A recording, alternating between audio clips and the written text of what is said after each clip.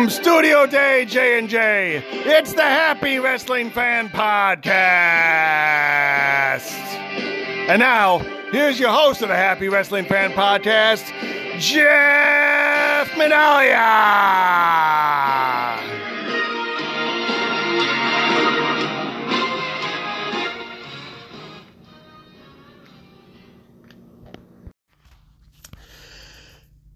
Hello, everyone, and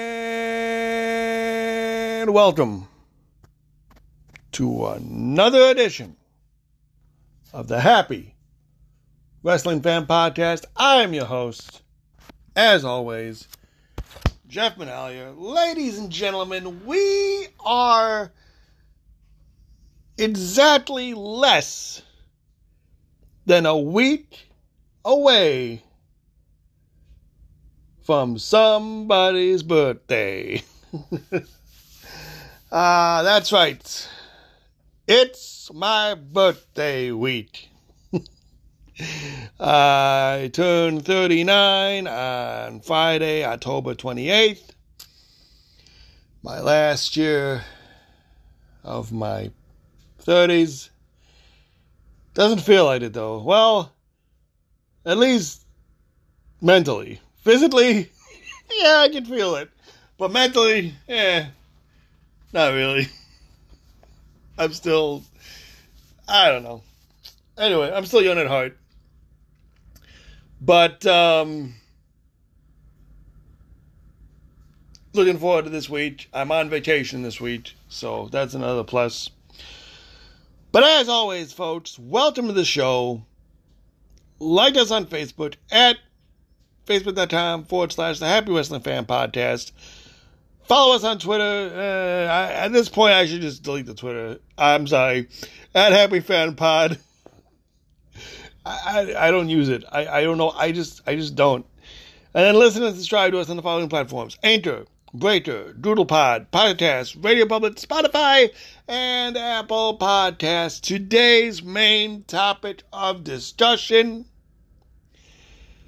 in honor of the Halloween season, I wanted to do the history of a gimmick match and rank my,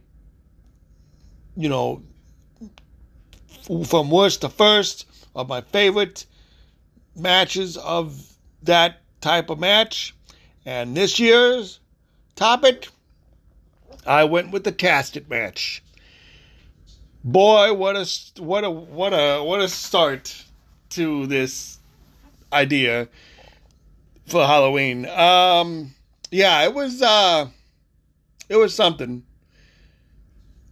No, it was a lot of fun actually to go back and look at all the history and stuff of the Casket Match and watching all these matches back and stuff like that. It brought a lot of memories back.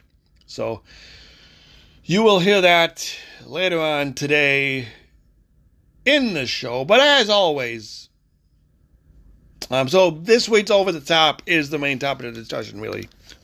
Basically, is what I'm getting at. But right now, before we get to that, let's get to the follow-ups, news, and wrestling that's made me happy recently. Right now.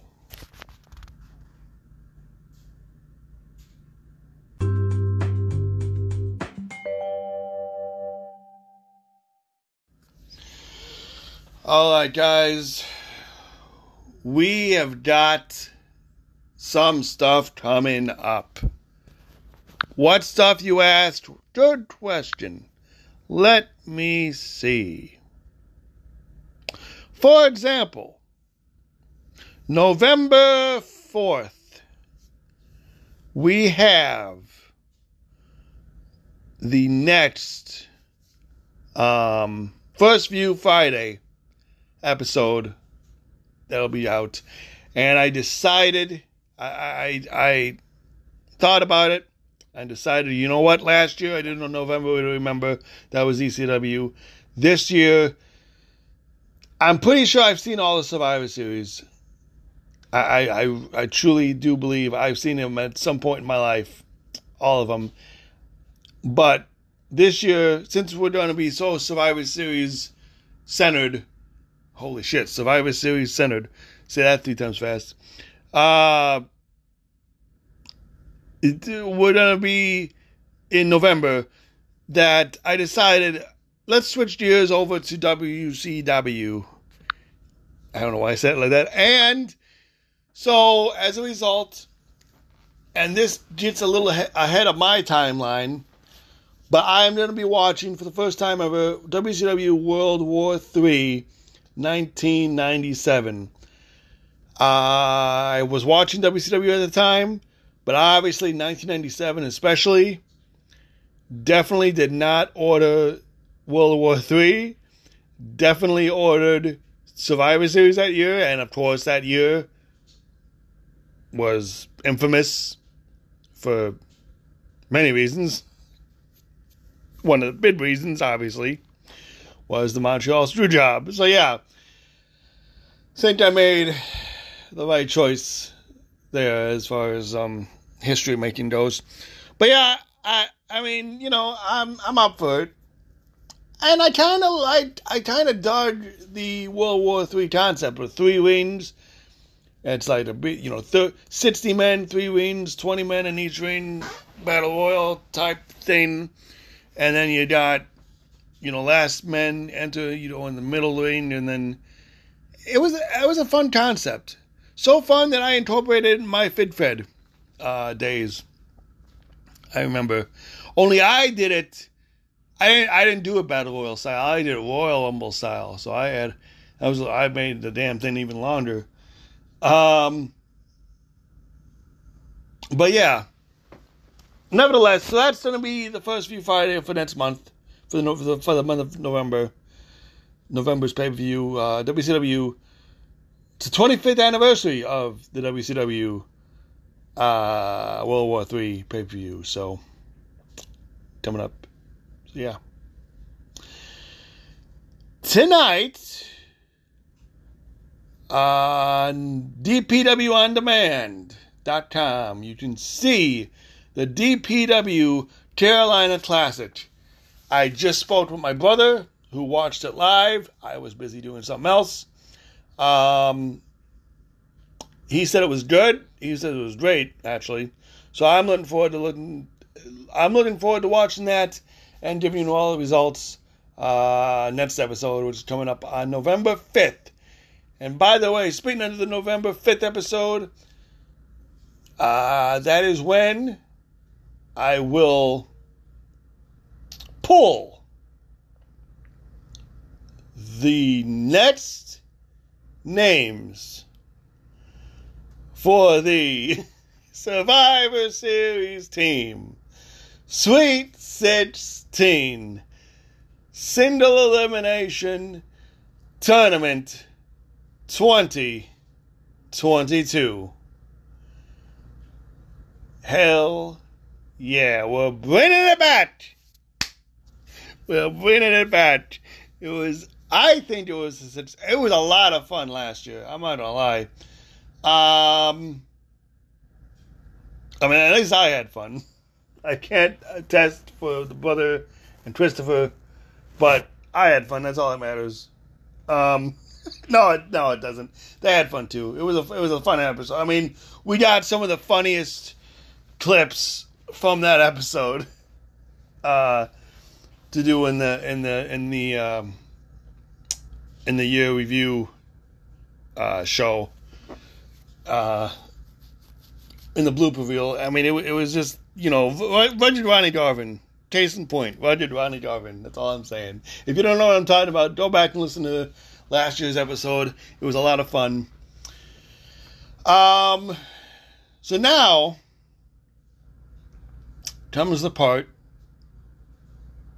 where we get into wrestling that's made me happy recently.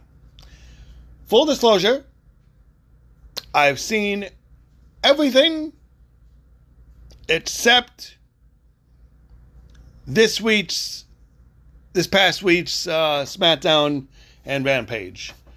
But other than that, I watched everything else. So I did a little better catching up this week.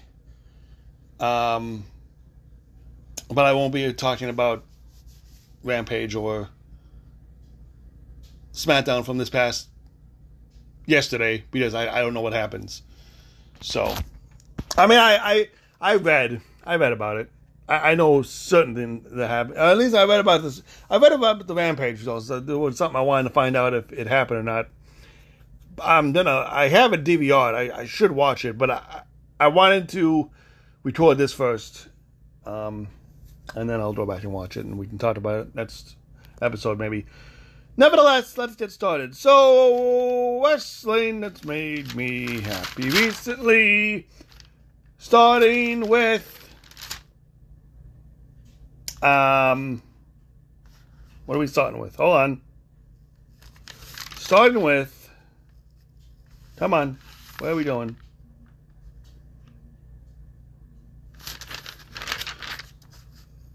Raw from October 10th, 2022. The first Raw, the post-Extreme Rules Raw, if you will.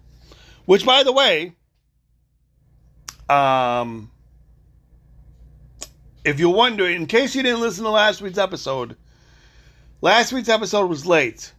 And because it was late, because I recorded it on a Sunday, I just, as a compromise, I decided to do results from Extreme Rules the last episode, instead of this week's episode like I normally would have done. So normally this would have been where I do the Extreme Rules results, but since I was late with the last episode, I did it last episode. So, because I did it live. So, I mean, the pay-per-view was a Saturday, and I recorded it on a Sunday. So I figured, why not? Since I watched it, I might as well, do it. Or do the results now as a compromise. Nevertheless, Bloodline kicks off the show. Season premiere of... no, actually, DX kicks off the show. Ed Spot, Road Dogg, and Michaels are in the back. And then they got Triple H involved, and Triple H is saying, "Oh, guys, look, 25 years, yeah, it's great, but it's not just that; it's also the season premiere. We got sponsors. We can't do anything. Look, no swearing. We can't say no genitalia jokes. And then Road Dogg goes, penis. Can we say penis? And then Ed Spot swears." And then Shaw's like, "Oh, he said penis, and he said," and then bleep it out, and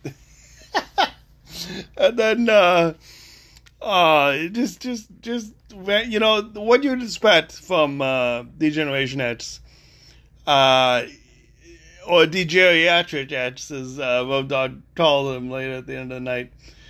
But guys, oh man, it's wild to me that essentially Triple H and Shawn Michaels, the two who formed D-Generation X, are now in charge of the whole damn company. I know technically it's Stephanie and Nick Khan, but they're just running things, and it's wild. It is wild.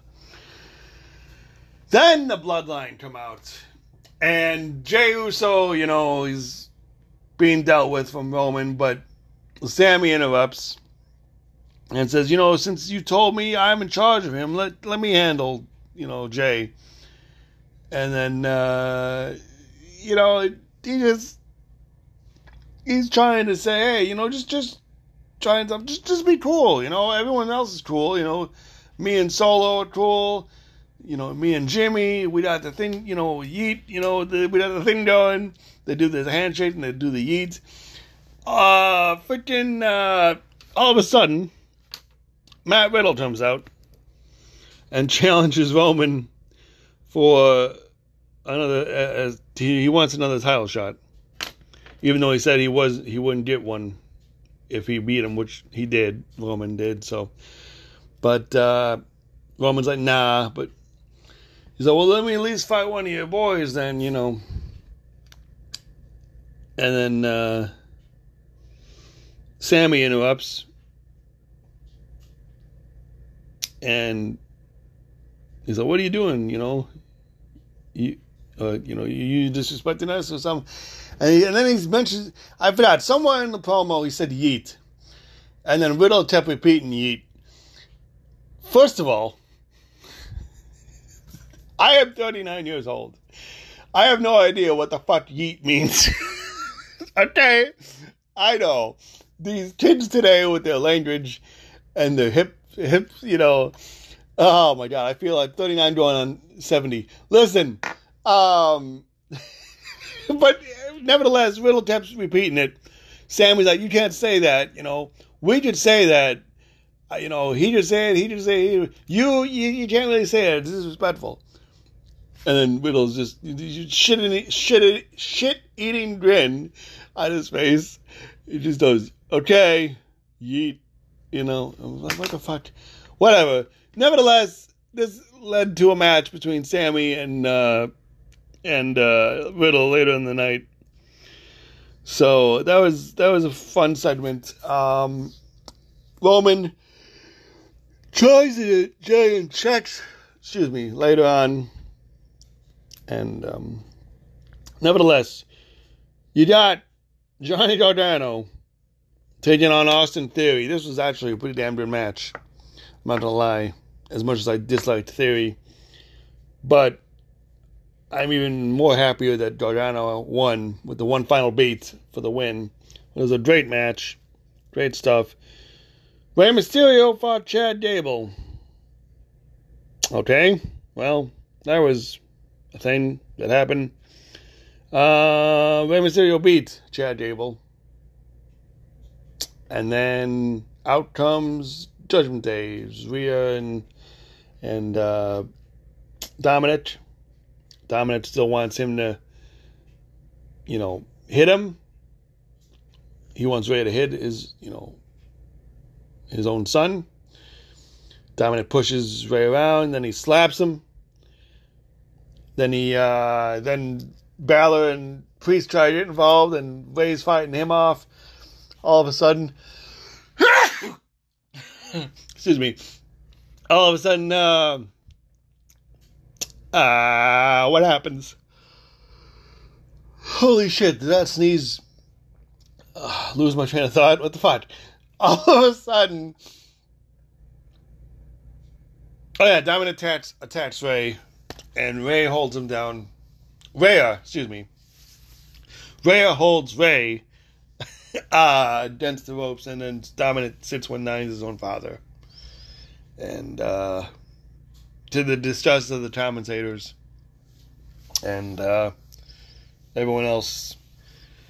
And then they cut a promo post beatdown. And Rey's distraught. He's upset. You know, he just leaves in disgust. And Judgment say how much they own Raw and stuff like that. One thing I do like about these Judgment Day moments, I really like that cool shadow effect. If you notice, when they're in the ring and they got the white shadows on the bottom. I don't know how the fuck they do that, but it's pretty cool. I will say, it's like full silhouettes. You can almost see of them it's really cool. I don't know how they do it. It's so cool. Maybe it's something to do with the black light and I don't know, but it's very cool. Then they call out AJ Styles. Well, Finn calls out AJ Styles, and AJ Styles comes out, and it looks like he's like, "Look, I need family. You know, at a time like this, I need my brothers. You know." And so he embraces Finn. And Finn's like, "Oh, I'm so glad you came to your senses, AJ." And then AJ, goes, "I wasn't talking about you."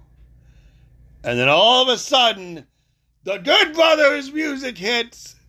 Gallows and Anderson are back in WWE. and they are here to take down the Judgment Day. So then they brawled with Judgment Day, and then Judgment Day retreated, and it was a big thing, and it was an awesome thing, and yeah. Miz's birthday celebration was interesting segment. Maurice got him a bat signed by one of the Cleveland Guardians players. Jose something. Forgive me. I'm not a Cleveland Guardians fan. Sorry, Cleveland. If anyone in Cleveland is listening to this, I apologize. And then they gave him 2 big balls, like medicine. You know, this big ball trick, this big ball joke is getting kind of redundant at this point. But to each his own. Then he opens another gift, and it's basically Dexter hiding under the table, and he has his head through the gift. Or he had his head through the table, and then he put the box back over him, and he took the bat, and he started swinging the bat, and he wasn't under the table, or he got away. And then he came from behind Miz and did the submission that he does, which then made Miz kick Maurice into the cake, and then he took the and then they retreated, and then he took the cake knife and he punctured the balls with it, the big balls, and he ate some cake, and then just that was the end of that segment. So when we come back, Miz is talking with Aston. He sees DX, and he's asking, like, "Where's Hunter? You know, Dexter ruined my, birthday celebration. He ruined my gifts," and he's holding the big deflated balls. And Road Dogg out of nowhere makes a match that, hey, isn't that sweet? You want Dexter down for good, you gotta beat him in a match, and if he wins, he gets a contract. If you win, he'll leave and for good, and he won't ever bother you again. But if you lose, Dexter gets the contract. So he accepted it, and so on, and so that's what's coming up in a little bit. However, up next was supposed to be Lashley and Rollins for the United States Championship. Well, Lashley's coming out, and he calls out Rollins, says, "You beat him once, but let's go, I'll beat you again." Who comes out but fucking Lesnar? Damn it. What? When are we gonna... You know what, though? After that SummerSlam match, I will say I'm kind of slowly becoming a Brock fan again. I'm not gonna lie. But, so Brock comes, and these two... Immediately, Brock says, hello, and then he... then he F5s Lashley, I think twice, if I'm not mistaken. He suplexes him too. And, Lashley was supposed to be in a fight against Seth, so the match still goes on. Here comes Seth. And all of a sudden, you see Seth become the new United States champion. So that happened. And then shit. Hold on a minute. Wait a minute. Hold on. I missed. For whatever reason. Oh, no. The main event was Riddle and Zayn, and I did not put that in my notes. Yeah, Riddle and Zayn was after that. And Sammy didn't want help from Jay when Jay tried to help. So then they said, oh, he's got this. So Sammy lost and ended up losing. It was a great match between Riddle and Sammy, but in the end, Riddle did the RKO, and then he lost the match, did Sammy. And then immediately after that, Diaz came out and did the reunion. Wasn't very a big thing, just a, I mean, these guys are, like I said, they're in their prime. They're past their prime, all of them. I will say, Waltman looks in great shape. I mean, as I've seen him, probably the best shape of all of them is really the guy who wasn't there, and that was Billy. But, which they made a comment about, and the commentary goes, Billy's doing something with office supplies now. It's or something like that. I don't know. But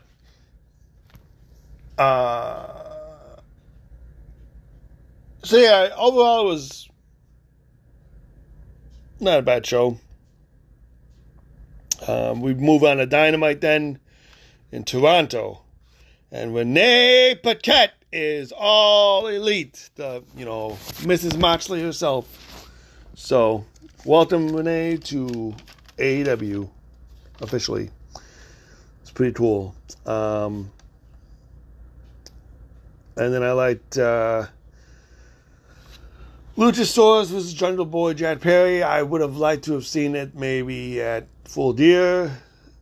Let the feud build a little bit more, unless we're doing a rematch maybe. Maybe. I'm not sure. And we'll see what happens there.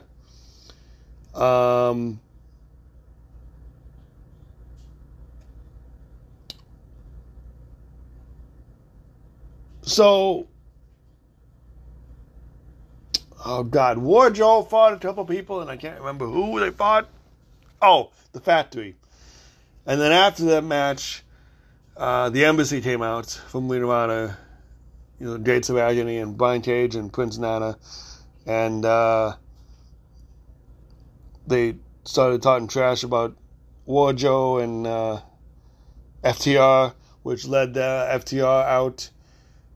And he said, since they already worked, Wardlow already had a match, there's three of you guys, we'll take you on, on Rampage. And I think we have the perfect partner. And he goes, hey, what time does Rampage start again? And Cash is like, 10. 10. 10. 10. And then out comes Shawn Spears, the return of Shawn Spears.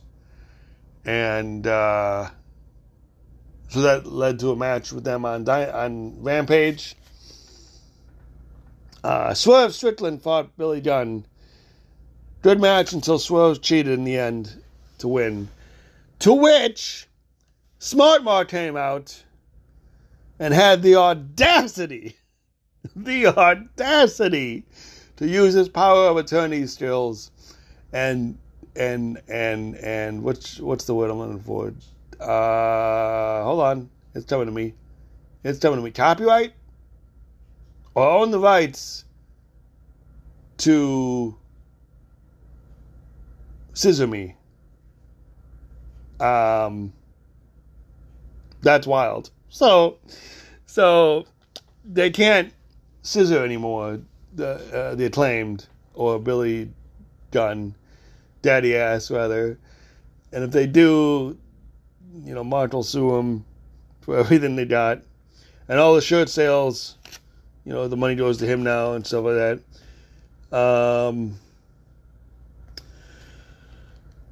After that, Mox and Hangman. Hell of a promo by both men in their confrontation. leading up to the title match. Hangman especially, man. Hangman, he hold on. I'm doing something. He can work. He can talk, rather. Just, it's so wild. So then basically he gets told, so he goes, you told me a kid I screenshotted the thing. He said, you told me a kid last week after all the compliments. Is that how you feel about me? Am I a kid to you? And then March goes, yeah, that's exactly what I think about you. I don't think you're the guy who knocked me off a 20-foot ladder 1 year ago. Next week, if you got the chance to take a shot at me, I don't think you've got the guts to pull the trigger. And then he goes, Page responds, I hesitated and cost me the championship. For all that I did, I'm left with nothing. So I'm not the same. I'm angry. I'm frustrated. I'm anxious. I'm depressed. The medicine is not working, but I'm still here because I am a man. And then he busts himself open. It was very powerful promo, and was looking forward to the match on Tuesday, but unfortunately, we'll get to that later. But so yeah, very great promo from Mox and Heyman there both. Jericho vs. Danielson 3. Well, it happened. What I thought wouldn't happen happened. Unfortunately,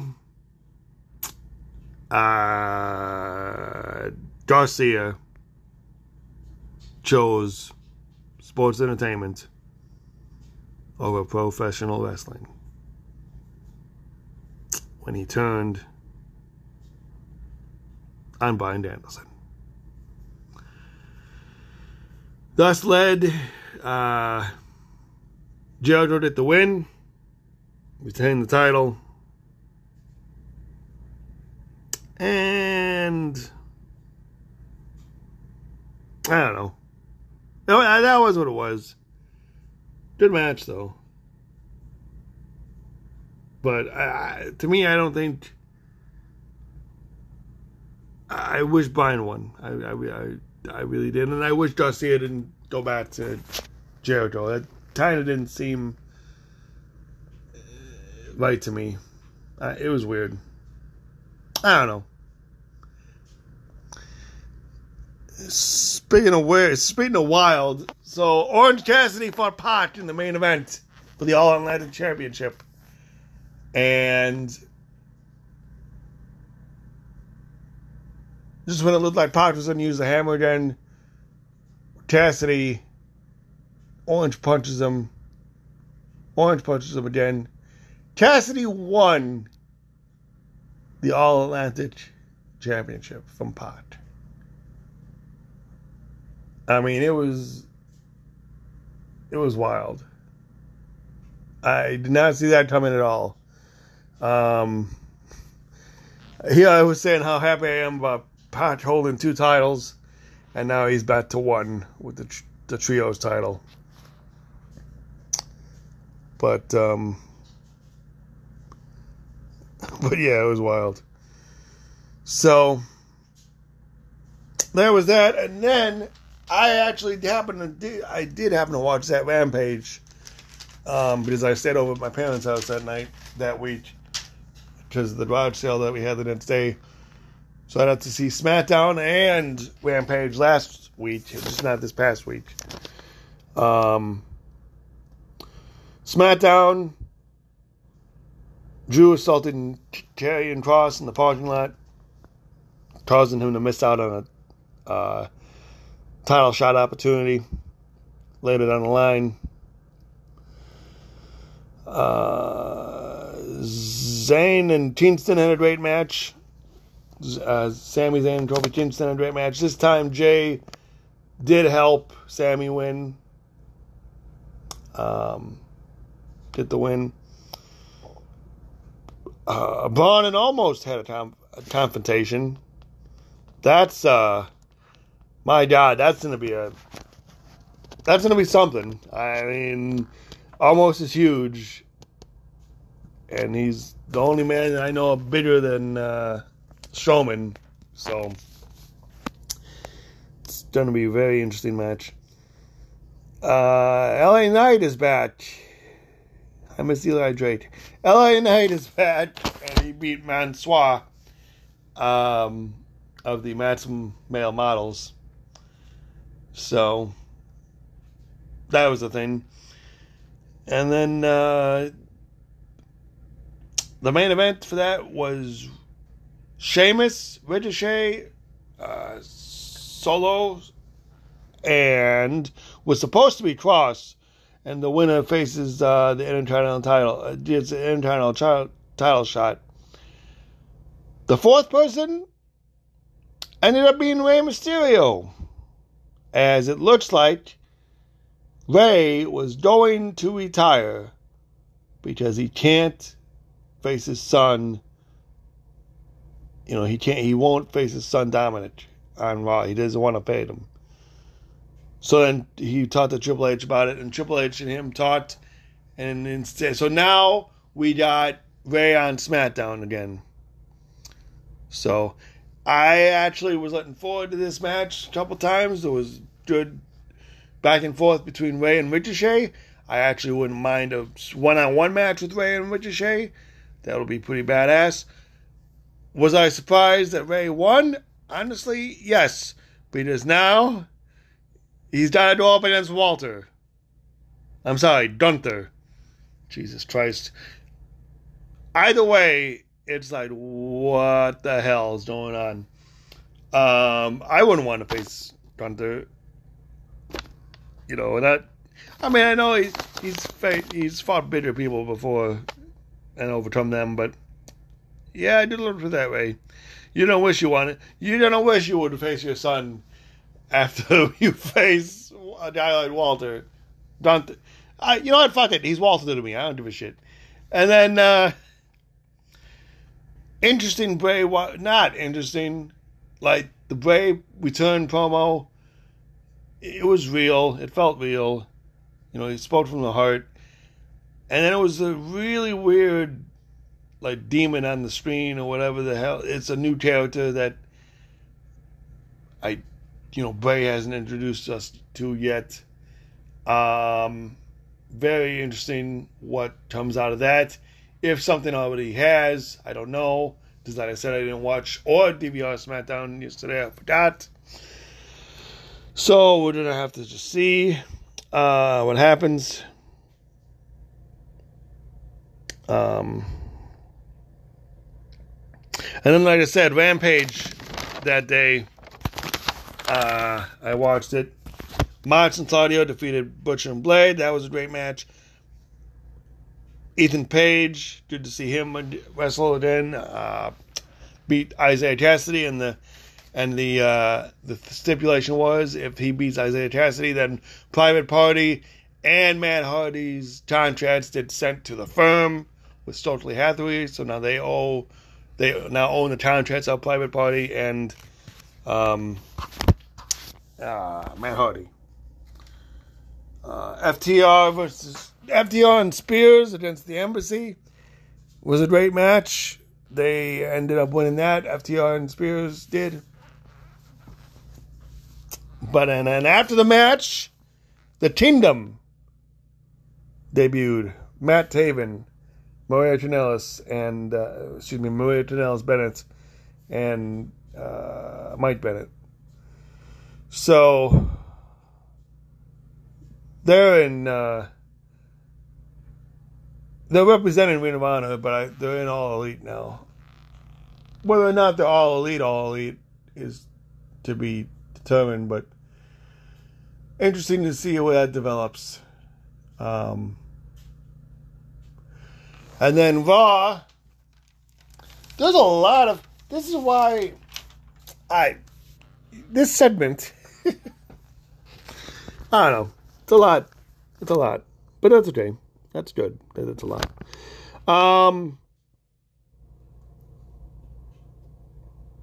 Then Raw from this past week started off with Lesnar and Lashley brawl. Like, they really went at it. And Good Brothers had a return match.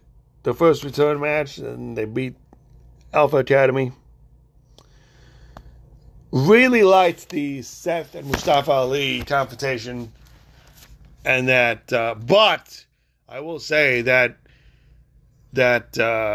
when he threw him into the freaking post, Seth threw Ali into the post. That looked brutal. My God. Then we get an appearance from Jingo BL. The flood pants on this man. What the fuck was he wearing? Why does he not have a? Does he not have a tailor? Why the suit on him looked like the freaking suit you got on that figure, that Vince McMahon figure that came with the one piece suit. I don't know. It looked ridiculous. He looked ridiculous, and then he introduces Baron Corbin because, well, first of all, thank God his name is Baron Corbin. But can we do something about the fucking music, please? Because I miss Baron Corbin of old, when he was like more of a badass and not a dipshit. But at least he's Baron Corbin, and I guess that's a plus. Corbin fought Ziggler in a great match, with Corbin winning, and I guess is JBL the manager now of Corbin? That's great, because I can't stand either one of them.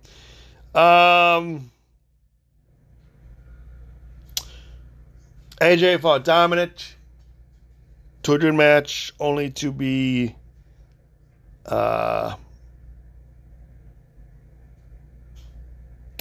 only to lose Dominic thanks to the interference from Judgment Day. And then Miz was supposed to fight Dexter Lumis this week.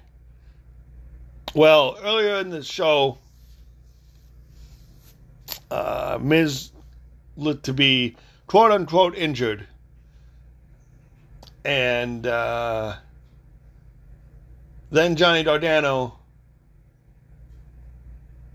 said, "Oh my God, is that Dexter Lumis?" When Miz was in the training room, and then Miz jumped up like he wasn't hurt anymore, and Johnny went, "Oh no, it was just Byron Saxton." Just Byron was interviewing him at the time, and Byron's like, "Miz, you recovered." Nevertheless, I guess basically Johnny told Miz, "You know what you have to do? If you just tell the truth, you can get out of it about what you really did to him." And he just like, "I didn't do anything to him. I was the victim." Blah blah blah. So there's something more brewing in with this than meets the eye, if you will. So looking forward to what comes out of that. But then the match was supposed to take place, but Miz attacked him before the bell. Before this, Loomis made his way down, and Miz attacked him from behind with a chair and assaulted him with a chair, and then did the Stone Crushing finale onto the chair, onto the ramp, thus not having the match, and not giving Dexter a contract. So maybe we'll see that something happen at either Crown Jewel or Survivor Series between those two. We shall see what happens there. Elias returned.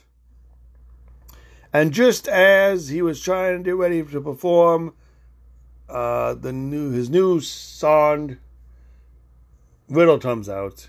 Because Riddle's scheduled to face Seth again for the United States title. Riddle interrupts. He said he's a big fan of Elias. He bought his bondos. He's like, "Hey, you want to hit my bond?"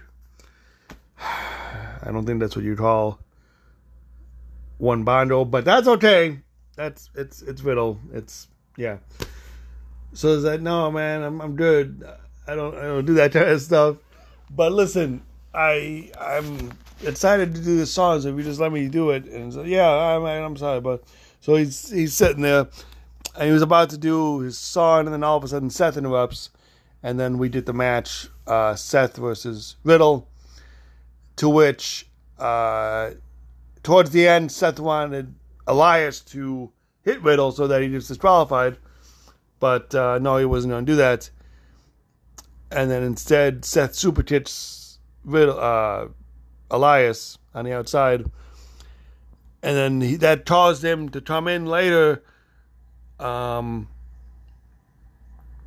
only to have Matt bump into Elias, and then Seth do the stomp on him, and Seth then also does the stomp on Elias post-match after he beat Riddle. But then Ali comes back out, and that's how we end the show. So that was pretty cool. The fact that we actually ended the show with the U.S. title again was pretty cool, actually, because I remember that's how we used to do when it was when Brock was the, or Roman was the, paper. He wouldn't be on every week, and they had to have to defend the title. It made it relevant again.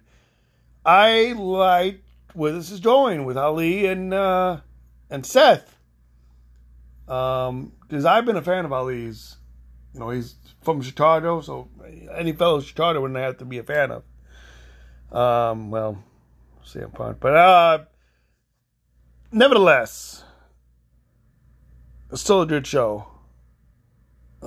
Good way to end the show, I thought. And then we finally go over this past Tuesday's Dynamite. Couple things. First of all, the best friends fought Death Triangle. Pac tried to use the hammer. Not Penta. Phoenix told him not to use the hammer. He doesn't need to use it. We can still beat him without cheating. And that's exactly what they did. They ended up beating him without cheating. And they retained the six-pack titles. The trios titles. Riddle and MJF. Riddle and MJF. Let me just start by saying how much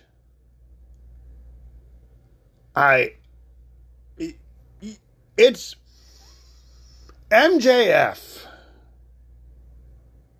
is fan-fucking-tastic. I mean, he is incredible. He's an incredible talker. He's an incredible wrestler.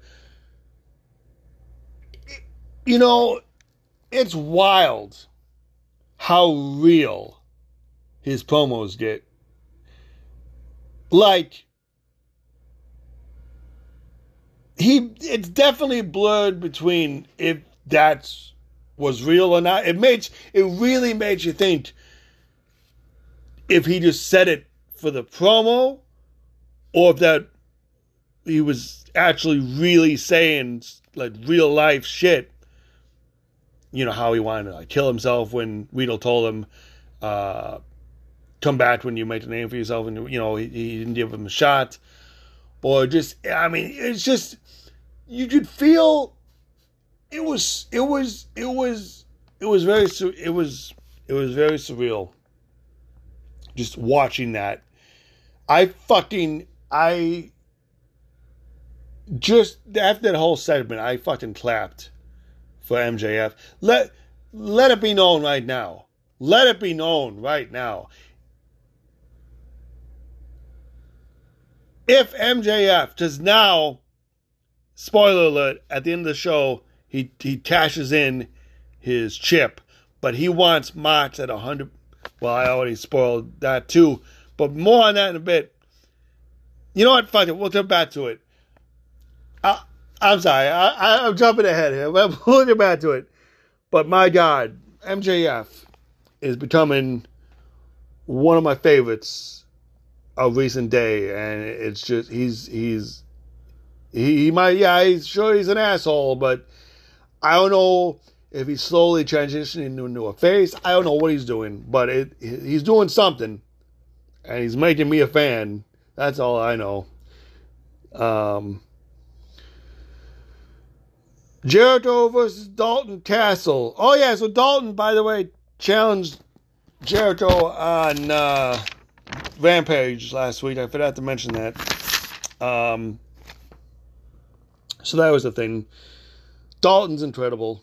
Too bad he lost, but his entrance was fantastic with the boys, and he's the party peacock, and I hope he gets a contract to AEW. But I know he's representing Ring of Honor, which is also owned by Tony and AEW. I don't know. It is what it is. Post match, Jericho was going to go after Victor Bonnie, but who comes out to stop him but Jerry Lynn? Now Jerry Lynn got tombstoned, and Jerry's neck problems. We couldn't believe he got tombstoned. Like, you don't fucking tombstone Jerry Lynn. How dare you, you bastard? So Jericho, I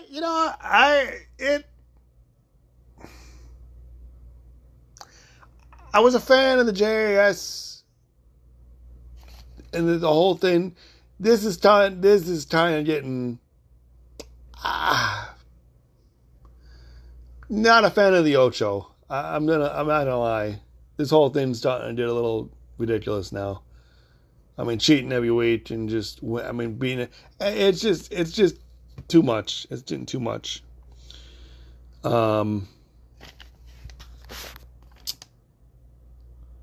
So then, Mox and Adam Page. It was a great match for what it was, and then, unfortunately, one big King Kong lariat from Moxley. It didn't even look like he got hit that hard. I don't know. I mean, he looked, maybe it did, but maybe it didn't. Unless it was the way he landed, I don't know. I couldn't tell. But somehow, Hangman was seriously injured. It was a concussion. Ref stopped the match.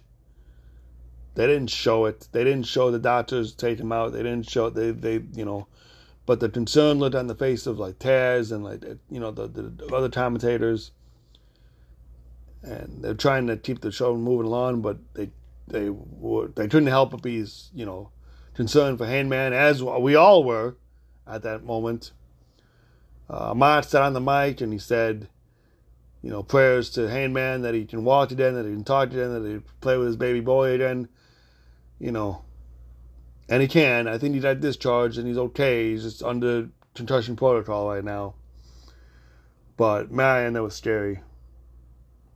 Scary situation. So then, now I can say finally how what was I saying? What the hell was I saying? Oh yeah, now I can say how MJF. So MJF comes out and cashes in his chip, but he said he wants Mox at 100%. So then he made the challenge at Full Gear. Now, this is what I wanted to say. I'll tell you right now, if MJF does not beat Moxley at Full Gear, I have no. Then I will start to question Tony's booking. Because there's absolutely no way he's talking all this shit. there's no way you don't have him back it up at Full Gear. Absolutely no way. Moxley's already been a 3-time champion. Moxley was put in the position, let the man take his vacation. Damn it. He deserves his vacation with his family. Let him have some time off after Full Gear. Please, Tony, please, for the love of God, make MJF your champion. We haven't had, if he's considered I don't know what he's considered anymore. If he's a heel or if he's a face now, or slowly becoming a face. I don't know. Whatever he is, let him be champion. Please, I beg of you. He deserves it. He absolutely deserves it. All right. Well, I'm done. So that was the wrestling that's made me happy this week. And, yeah. It was a lot. Oh, boy. Lot of stuff. Like I said, too much, actually, I think. But it is what it is. Up next is our main topic of discussion / over-the-top segment of the top 20 WWF, WWE casket matches of all time. Right now.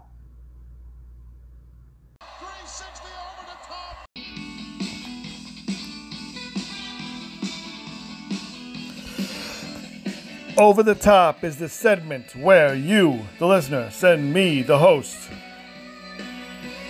a category and a number of said category, and I go over the top list of whatever category you give me. For example, you give me top 5 finishers, I'll list off my top 5 finishers.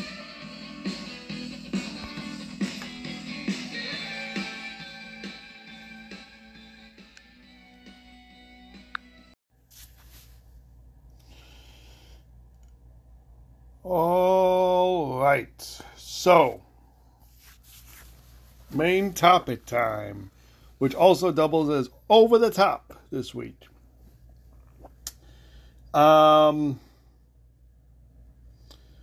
So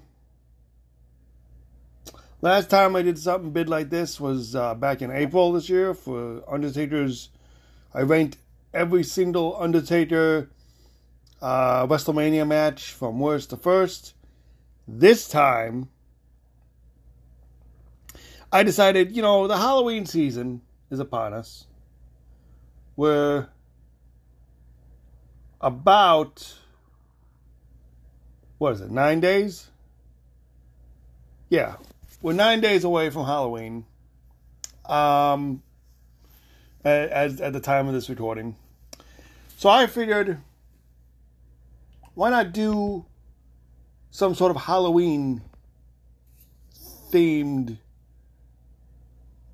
match? Like what coincides? Like what coexists with what type of match coexists with Halloween? So I got to thinking, and I thought, well, casket match. Now those other match types I could have did. Now that I think of it, there's some that I wish I could have did. That was shorter, with a shorter history. But this was actually pretty fun to do, I will say. It took a while, but I knocked a few out day by day, or night by night, I should say. Also, a couple things.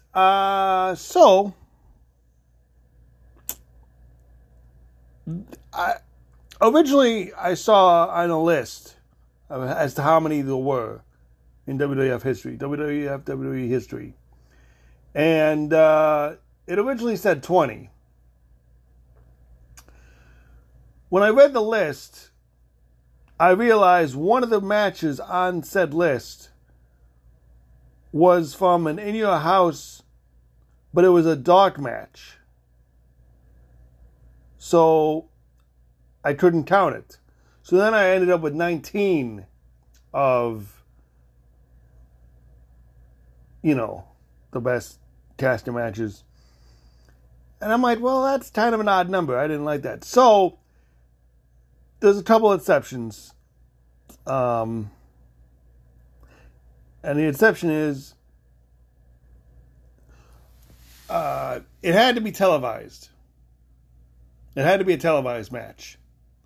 However, due to the fact that it ended up being 19, I wanted to include one, and technically it is on the network, and technically it is,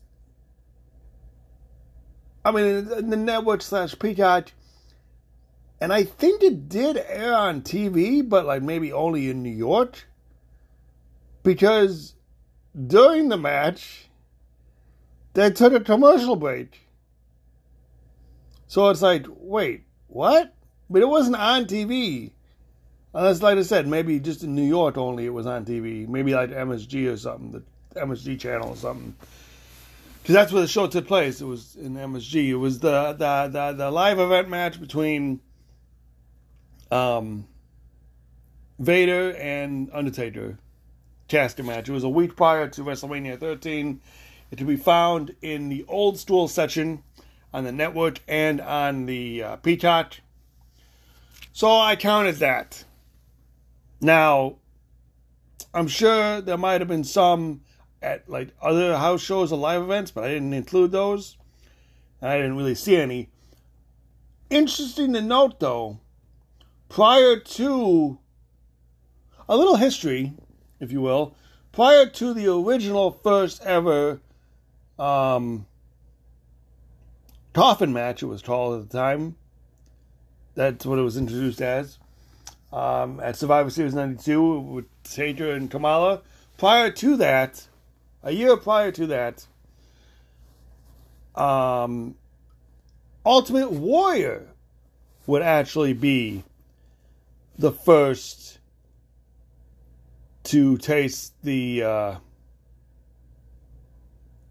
to feel the wrath of the Taker and funeral parlor segment in April of 91, and where he on Superstars, and I remember this one as a kid. It scarred me for life. I was like, no, he can't be, Warrior, wake up, Warrior. Little Jeffy was was sad that day. After what Taker did to him. And I think after what Taker did to him, I think this is one of the reasons why my grandpa Tony hated Undertaker so much. Because I think he was there too when I watched it. Because he was a big Warrior and Hogan fan. So he hated Warrior. No, he hated Taker because he beat Hogan for the title once.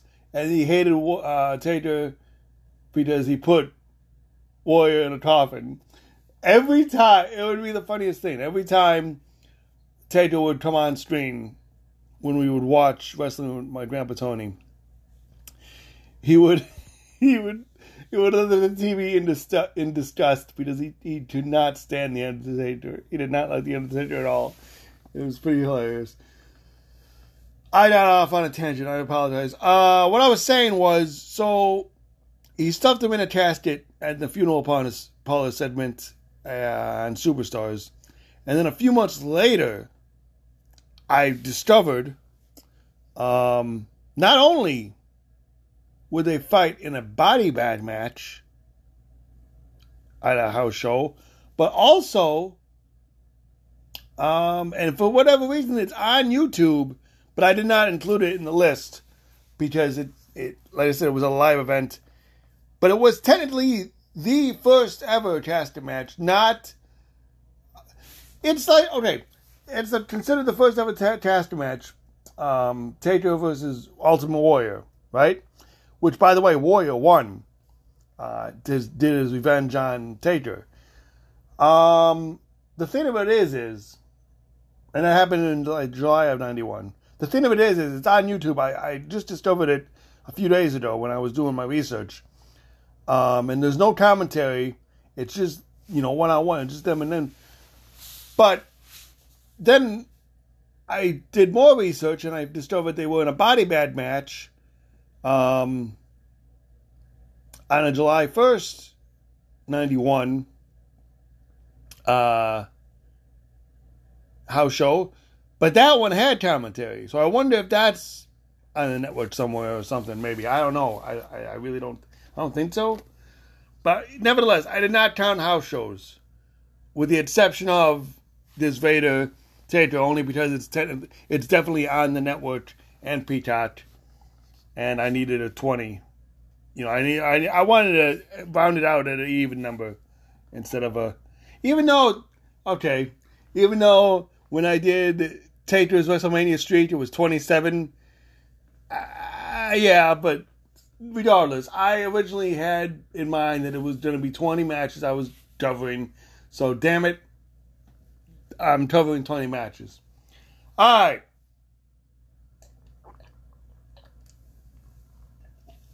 Excuse me, I was finishing my drink. Also, the very first coffin match, believe it or not, was in the 1970s in Houston that featured Dusty Rhodes and Ivan Koloff. So they were the true innovators. They were the true debut of that match. But Undertaker truly was the one who made it his signature, per se. He obviously was in the most casket matches, just because of his, who he was. But as you will soon find out. But there was only a couple that he wasn't in. That are on this list also. But let's get started. Starting with number 20. What I thought was the worst casket match ever. Simply because there was no winner. Kane versus Undertaker from October 19th, 1998, Raw. It was the first ever casket match on Raw. What's iconic about this Raw? It was the day after. Oh, what was it? The day after. Hold on. It was the day after. Shit. The day after shit. No. What was the. Shit.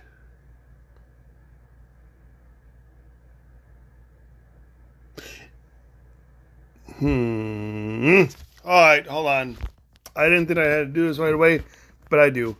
Let me think. Was there a...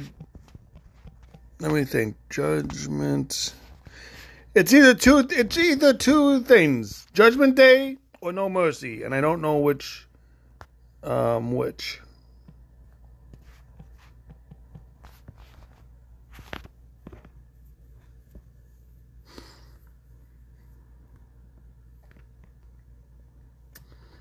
So I'm seeing right now.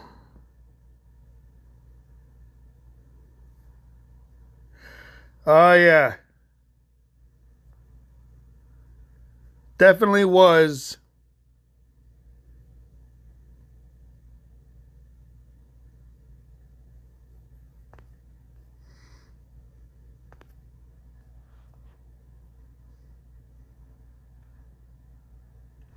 Yeah, okay.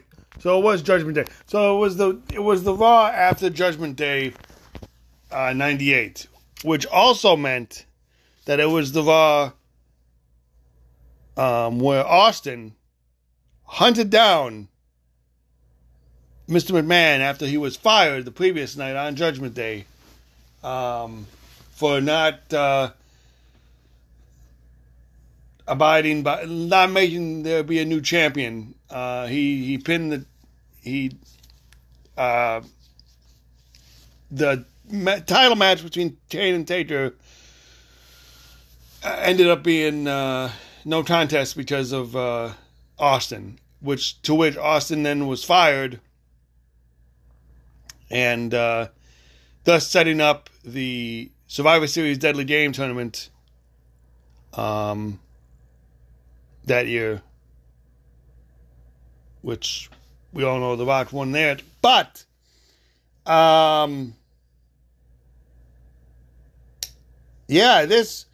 so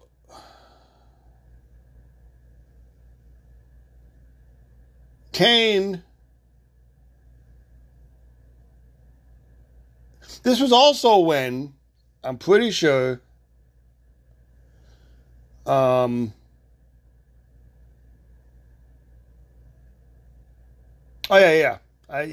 wrote it down on my notes. He realigns himself.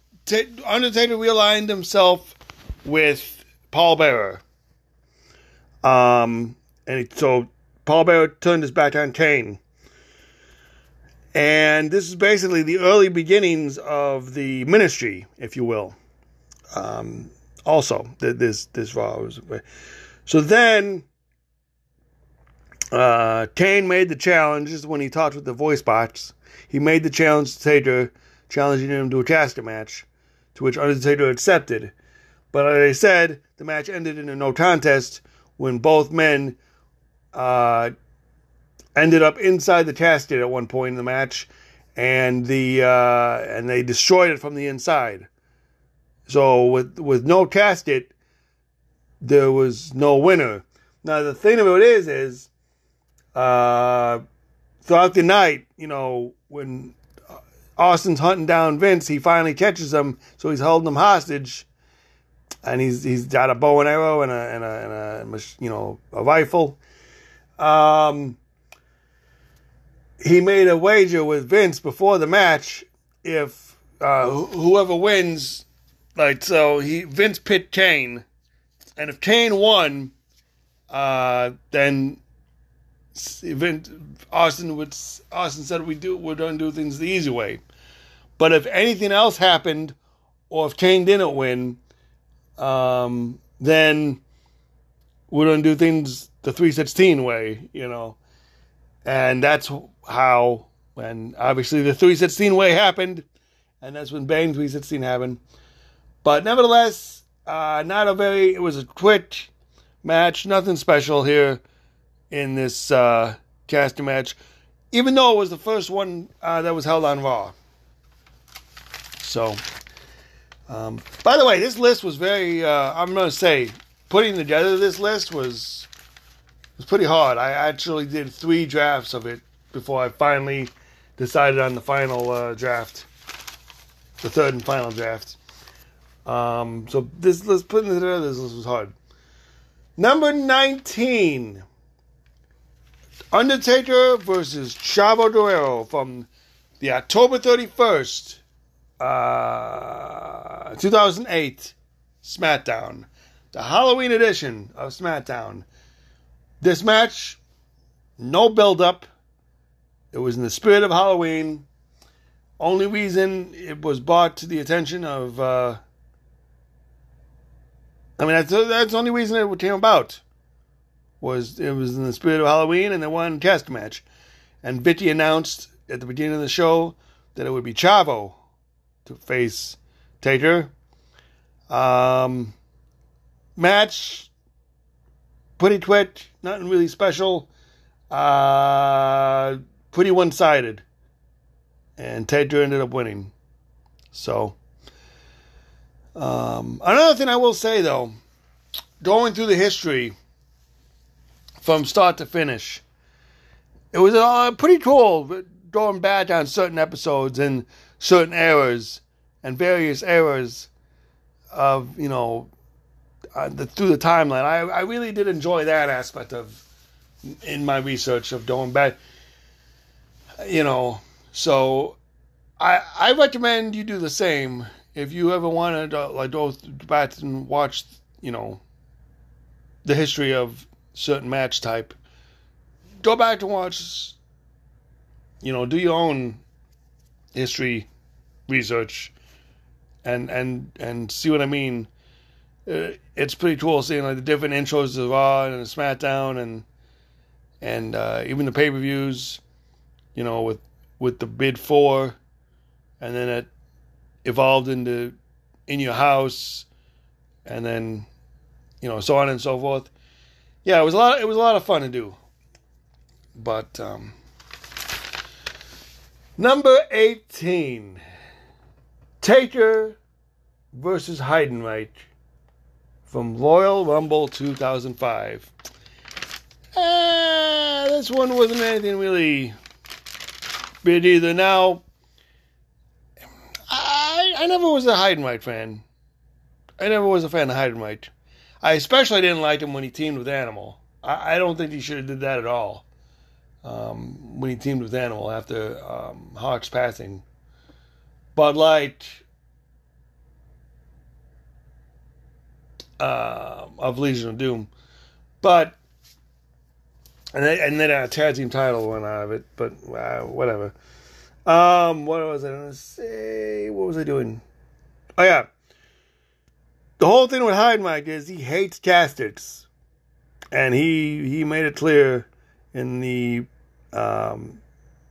segment prior to the match that he hates caskets. So then out comes Snitsky, who's from Raw, and he's like, "Oh, well, I have a plan, to try to calm Heidenreich down a little bit." But the feud with this was supposed to end the feud with Taker and Heidenreich, and I will say, if I remember correctly, this was also the time when it was like back at No Mercy when Heidenreich crashed his car into the hearse back in No Mercy 04, I believe. So it was definitely a hit rivalry. Match itself, it was alright. It wasn't, too. It was, I don't know. It was weird.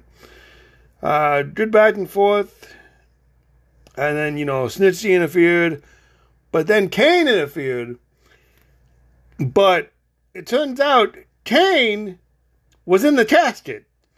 Now, I believe, if I'm not mistaken, in that match in particular, that was the first. You know what? I might be mistaken, but I don't know. And I just saw it tonight. That's the thing. I just watched it tonight. Shoot. And I can't remember if that was the first time. No. I think it was open prior to that. Yeah, it might have been open prior to that. What I'm getting at is they did the thing where, the casket opens and it's Kane comes out, but he wasn't in the prior to that. But you know what? Now that I think about it, I think that was the first time that it was open, and then Kane was in the casket. The other times it was just they tried to stay away from the casket. I think Heidenreich did and stuff because he hates caskets. God, he made it very clear. But yeah, what I'm getting at is, I always loved how they did that. Clearly there had to have been a trapdoor somewhere in the casket, and they always had that, they normally would have it on the, that roller, the wheels. It had it on wheels. So obviously, with a blanket or with a curtain over it, fucking let a tablecloth, like not really it was a curtain, drapes, something covered a cover. It was covering the bottom. So the way I see it is there had to have been some sort of trapdoor in the casket for them to get in and out. When they were supposed to. More on that later. But anyway, pretty cool move during the match was Taker had Heidenreich's sandwich in between the coffin. He had the lid closed on him, just on his top half, and then he did his vintage Taker leg drop off the apron and onto the casket. And in the end, Taker won with the tombstone. 1, 2, 3. I'm sorry, not 1, 2, 3. He put him in the casket. Easy as 1, 2, 3. After that, it was all over. So, yeah, it was a very mediocre match. It wasn't that very good.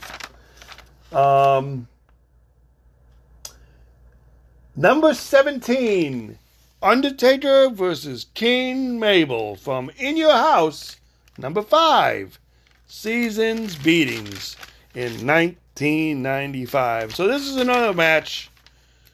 This is a pretty quick match. Not too long. A little bit over 5 minutes. It was around 6 minutes to be exact. And it was the first casket match not on the Big Four. And what I mean by the Big Four is it wasn't featured in Royal Rumble, Survivor Series, or SummerSlam like it did previously in previous years. So that's when they would usually have them, would be those pay-per-views. They didn't have any at WrestleMania at that point. It was just Survivor Series, Royal Rumble, and SummerSlam. But yeah. Also, pretty cool side note. King Mabel coming down on his throne, and you know that the throne is, you had the people. It's like kind of like what Macho Man had with the guys carrying the big throne to the ring. Well, right up front and center, you can clearly tell, and I'm sure Matt was there too, but you can clearly tell it was a young Jeff Hardy struggling to lift up this throne with King Mabel in it. As he made his way down to the ringside. Now the thing here was the rivalry here was somehow Mabel and Mo ended up with Undertaker's remnants of the urn, which was melted down to a necklace by Karma, and somehow they held it. They got a hold of it somehow. I forget how, but so they had the remnants of the urn, and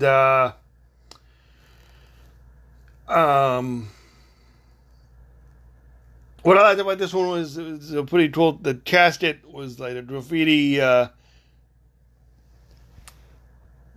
covered casket to fit like Mabel, being from the hood or whatever. I don't know. And like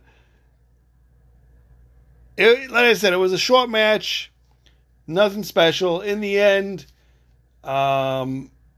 he ended up laying out both Mabel and Sir Mo into the casket, and he had them both in the casket. And then before he shut the lid, he grabbed the remnants of the urn, the necklace that was around Sir Mo's neck, and hoisted it up in victory. And then he closed the casket, and the match was over. But yeah, like I said, not a very. It was Mabel had advantage. Taker came back, as one does when you're Undertaker. And that was it. That was that. So it was, like I said, nothing special. And then number 16. This was again. This was the one I included.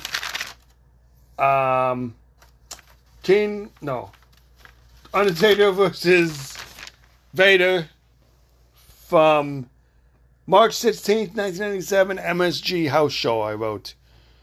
It should be found on the network. But like I said, they took a commercial break. So I wonder if it was televised somewhere. Maybe only in New York, like I said. Maybe on the MSG network. That's the only logical explanation. Because I think at one point even ECW was aired on the MSG. For the most part. You couldn't get it anywhere else.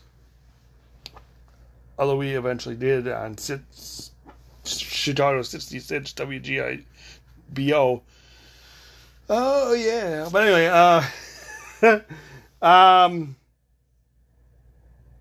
don't know. Nevertheless, this was, like I said, a week prior to WrestleMania 13. Really quick match. It was the last match of the night. And this is prior to Taker going up against Sid for the WWF title. And Vader and Mankind going up against the tag team champions. You would think Taker would win in this one. Because, like I said, he was facing Sid for the title in a week. So, you know, heading into advantage. You would think, oh, Taker's going to win. Taker did not win. Because they did the thing, and this definitely, they only opened it once, I remember. But Mankind happened to be in the casket. And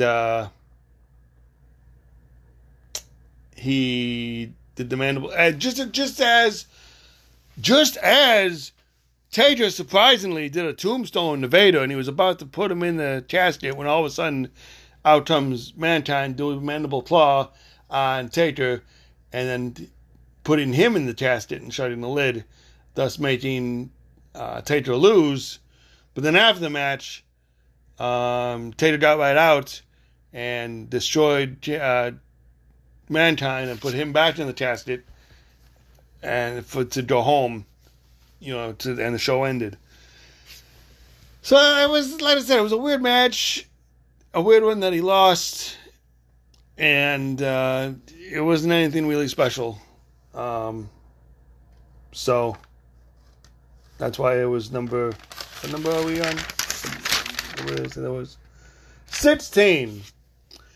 At number 15, The Undertaker versus Rusev at the Greatest Royal Rumble. This was not only the Taker's last casket match, but the last casket match in WWE as of today. There hasn't been one since. Kind of makes you wonder if there will be any more in WWE, since, you know, that was a Taker signature, and he's not there no more, and Kane's not there no more. So will they ever have another casket match? We shall see. Oh, yeah. So, but anyway, so like I said, it was Taker's last casket match, and it was the height of Rusev Day. So Rusev had Aiden English in his corner, who halfway through the match ended up interfering. Taker almost had the match won, but Aiden interfered. To no avail, though, because then eventually, after somewhat of a comeback from Rusev, that he did the accolade, and but Taker sat right back up in dead man fashion, choke slamming Rusev, and then Aiden English tried to get involved again, and he got a tombstone for his troubles, and then he put Aiden English in the casket as well, and shut the lid on them both, thus making Taker win. The match itself, nothing special again. Just It was very quick match. It happened in greatest Royal Rumble, Saudi Arabia. It was just, it was what it was. And I think originally it was supposed to be Chris Jericho in this match, by the way. So, interesting how that didn't happen. But then again, that's probably for the best with him. I don't know. All right, number 14. Number 14. Taker versus The Rock from the May 17th, 1999 Raw. This was the go-home show to Over the Edge. Unfortunately, the same Over the Edge as the Owen incident. But Rock headed into this match. He was with an injured arm, so he had a cast on his arm. He was injured. I want to say Triple H was the one who injured it, because they were in a heated rivalry at the time, I believe. And then this was the midst of the corporate ministry era. And Triple H interfered in the match, and it was a quick match. And with the help of Triple H, Undertaker won. And then after the match, Triple H smashed the casket with a sledgehammer to where they go to commercial and they come back, and the WWE staff is trying to get the casket open because it was locked. And they were trying to, they got it open with a crowbar, and it was all smashed up. And they didn't show the Rock inside it.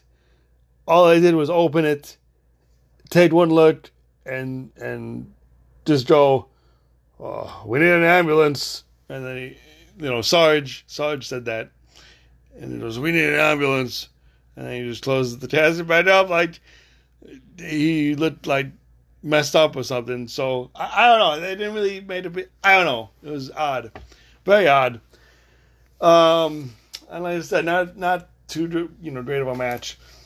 If you can see a theme, for the most part, the ones that were on Raw weren't that very good. But we do get into some good ones coming up, and on SmackDown too. Coming up. Number 4, that was 14. Number 13, Undertaker versus Kamala. I'm not gonna lie, I had this at 19 at one point. Now, why did it move up so much? Well, I thought about it more, and it was the first ever coffin match. Official coffin match. It's almost like, it's almost like the ladder match. So the first ever ladder match in WWF was, you would think, WrestleMania 10 officially, right? But then people forget Bret Hart and Shawn Michaels fought for the Intercontinental title in a ladder match, and that ended up on Coliseum Video. So that was the true first ladder match. Just like Taker versus Warrior was the first true casket match. But instead this was definitely the first ever official coffin match in WWF. And it was at Survivor Series 92. And those of you who might remember, we were grounded from wrestling for the most of the year of 1992. But Survivor Series 92 was the first ever pay-per-view we saw back when we started watching it again. I remember this pay-per-view. I remember seeing this match and thinking, what the hell's going on?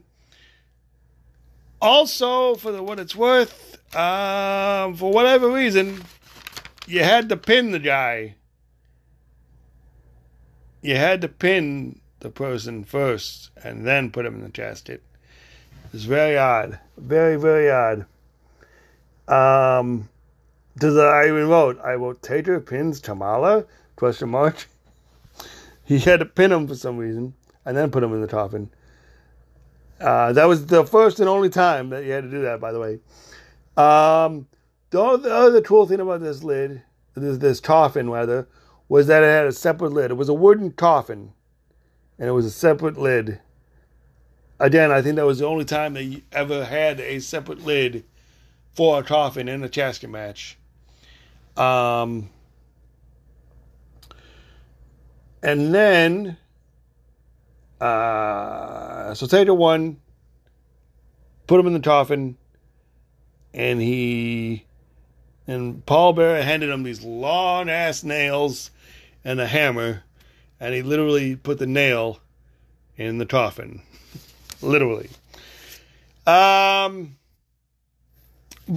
so why did I bring it up to 13 and not, keep it at 19? Well,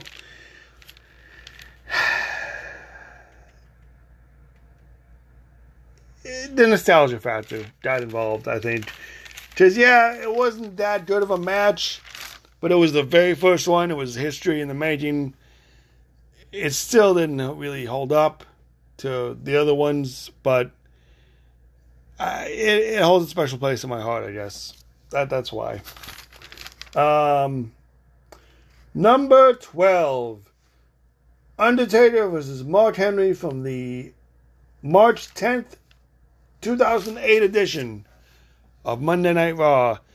This was on the road to WrestleMania 24, the first ever WrestleMania that my brother and I went to.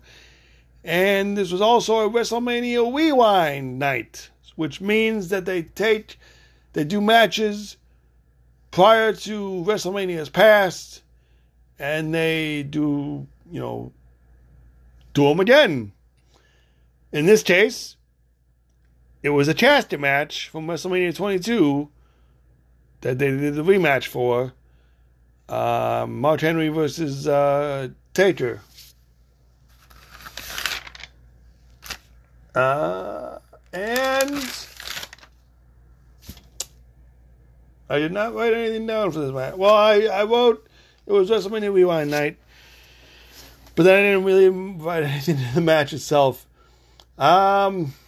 Shoot. I will say it was shorter than... It seemed shorter than the WrestleMania match. It didn't really do anything for me. And in the end, Taker won. So it really was nothing too special. Like I said, I liked the WrestleMania 22 match better. That I made it number 11. WrestleMania 11. Undertaker and Mark Henry. Undertaker versus Mark Henry at WrestleMania 11. I like this one better because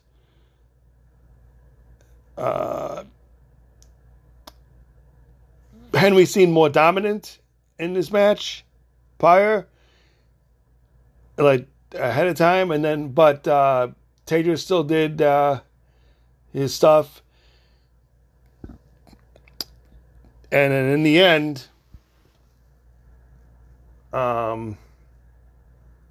he came back, and Henry had him in the corner, and he was doing he went on the ropes, and he was punching him, but that gave Taker an opening to put his arms up in like a powerbomb position, and he did the last ride as best he could onto a guy like Henry from the turnbuckles. So then he actually lifted him up for a tombstone and put him in the casket for the 1, 2, 3. But like I said, it was the better match of the two that they had. I think was the WrestleMania match. And fun fact, WrestleMania 22 was in Chicago, and that's the one my friends Chris and Eric and Dan were at, I believe, and probably more people, but that's the only thing I know. Because Rez is the one that got tickets. We heard about that story in episode 10 of this podcast. My God, that was a long time ago. It seemed like a long time ago. But where Rez got tickets, where Chris sold the replica belt that I gave him for Christmas that year. No, years prior. And he freaking, for WrestleMania tickets. And then Rez got the tickets, but I guess the seats weren't good or something like that. But nevertheless, they were there, and that's pretty awesome. That was the one from Chicago. It was Rosemont Horizon. Number 10. Well, it's the Big Show versus Undertaker from Survivor Series 2008. Excuse me. 2008. We're halfway there, folks. Number 10. Why this is number 10?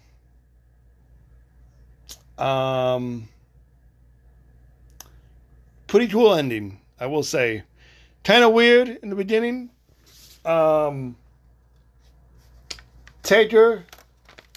Show destroys. Well, okay, so the match starts. Big Show is in control. Taker makes a comeback.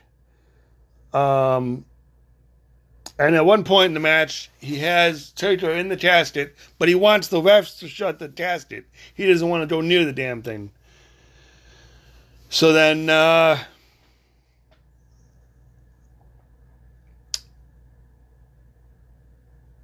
so he didn't win because then when he went to finally shut it, Taker got out. And so then Big Show flips over the casket. He destroys the first casket, and he's walking to the back. Like, forget it, I'm done with this. He's walking to the back. All of a sudden, you see a wall of fire at the entranceway go off. And, and then Taker comes from behind and attacks him. And then Druids bring out a second casket as Big Show tries to leave again. To which then Show stands the casket upright on the ramp on the entranceway, and he throws Taker into it. And then when he sets it up again, he stands it up again, and this time he opens it like he's going to throw him in there.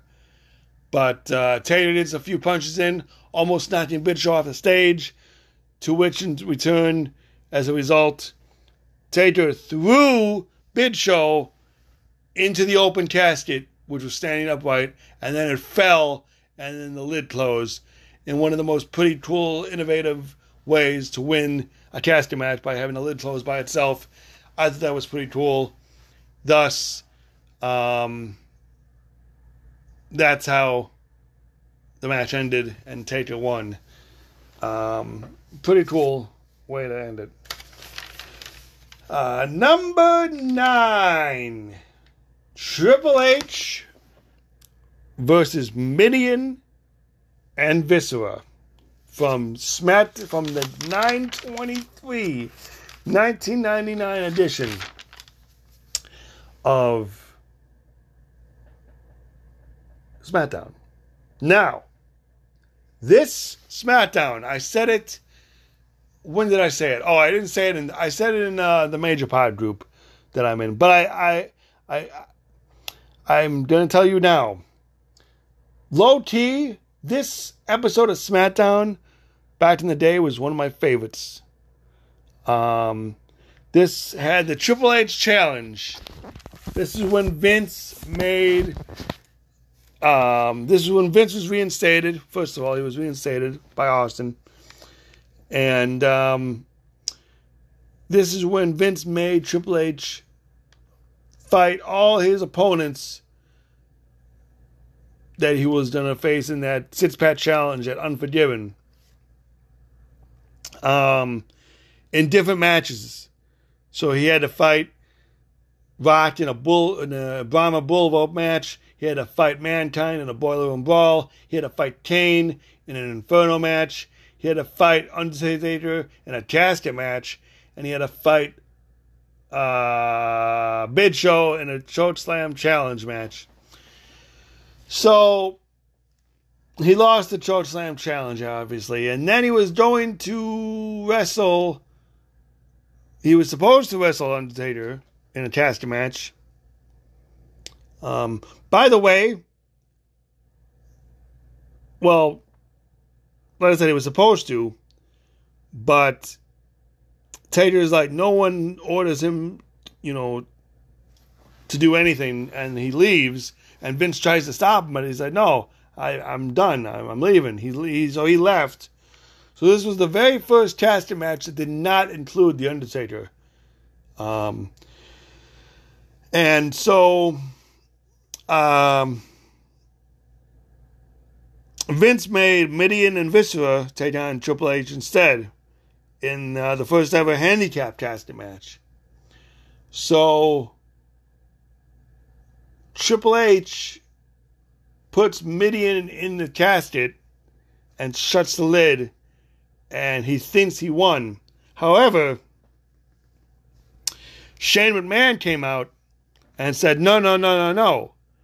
You see, this is a handicap casket match. You need to put both men in the casket at the same time. Well, the size of this casket and the size of Mideon and Viscera, there's absolutely no way Triple H had a chance to win this match. There was no chance in hell, no pun intended, that he was going to win this match.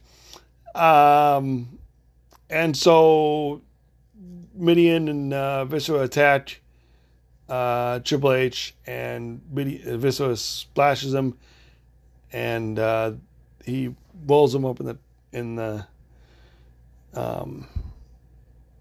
casket and closes the lid for the win. Mideon and Viscera did a win over Triple H in a casket match. Where else? How else would Mideon and Viscera beat Triple H than in a different match?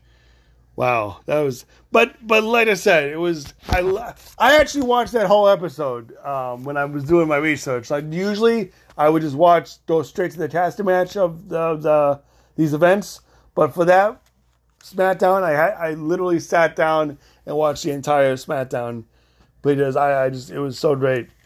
I loved it. Number 8. Undertaker versus Goldust from In Your House number 8, Beware of God Part 2 in 1996. This was for the Intercontinental title, the rare,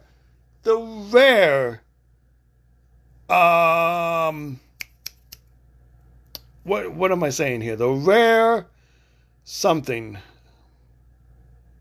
Occasion, that's the word I'm looking for. Sorry, I brain botched. The rare occasion that Undertaker was in a Intercontinental title match. Because I don't think he ever won the Intercontinental title, if I'm not mistaken. I'm pretty sure he hasn't. Because he really didn't go for it. It was either the championship or... I know he was Hardcore champion once. Or the Tag Team Championship. I don't think he was ever in a title. But nevertheless, good back and forth match. And again, like the Vader match. But Mankind appeared in the casket when it looked like Taker had the match won. And this definitely was the time when they opened the casket a couple times in this match. So this definitely was this was definitely one of the first times where someone else appeared inside the casket, and that being Mankind. This was the first time they did that trick. And to this day, I don't know how they do it. I'm sure there's a trapdoor somewhere that I said. But you know what? I don't really think I want to know how they do it, to be honest with you. Because it'll just ruin the magic for me, if you will. But it was so cool. It's a decent match. And then after the match, they allowed to cast it. But then they tried to open it back up. And while it opened it back up, you see smoke. You see smoke come out of the casket. And then when they opened up the casket, Undertaker had vanished. So where did he go? Who knows? And I really don't remember. So we just, after that. So, nevertheless, it was still a great match. Guys, we are at what number are we? 7. Number 7. Triple H versus Kane on October 28th, my birthday of 2002. This was actually a pretty good Raw casket match.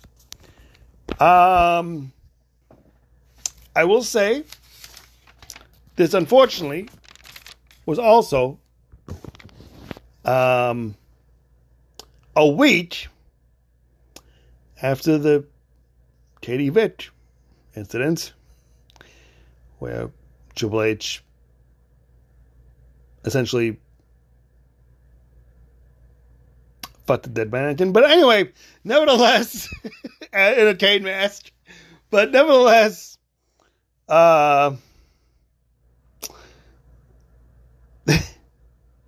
Taker's. So Triple H starts off that Raw, and he starts it off, and he has a test at ringside, and then he interviews, quote unquote, Katie Vick. So he picks up the mannequin, brings her in the ring, he throws her in the ring, and then he's interviewing her, and he's doing the voice for her and stuff, and just, it was something that Triple H would do.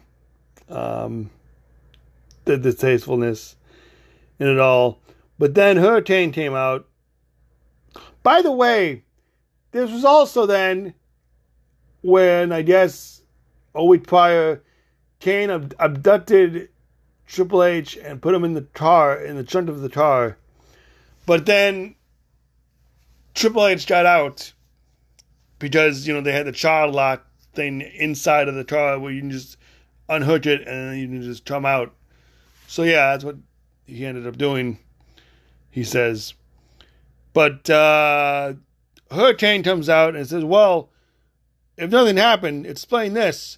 So then I have this surgery, like this guy in an operating room, and he's wearing a Triple H cardboard face mask with different expressions.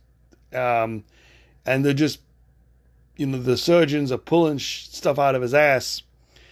And then the very last thing he pulled out of his ass was his head. Was it like a Triple H, mask, like the head mask, the rubber mask. But and to which whoever put the person Triple H was said, "You mean I pulled my head out of my ass?" It was typical, so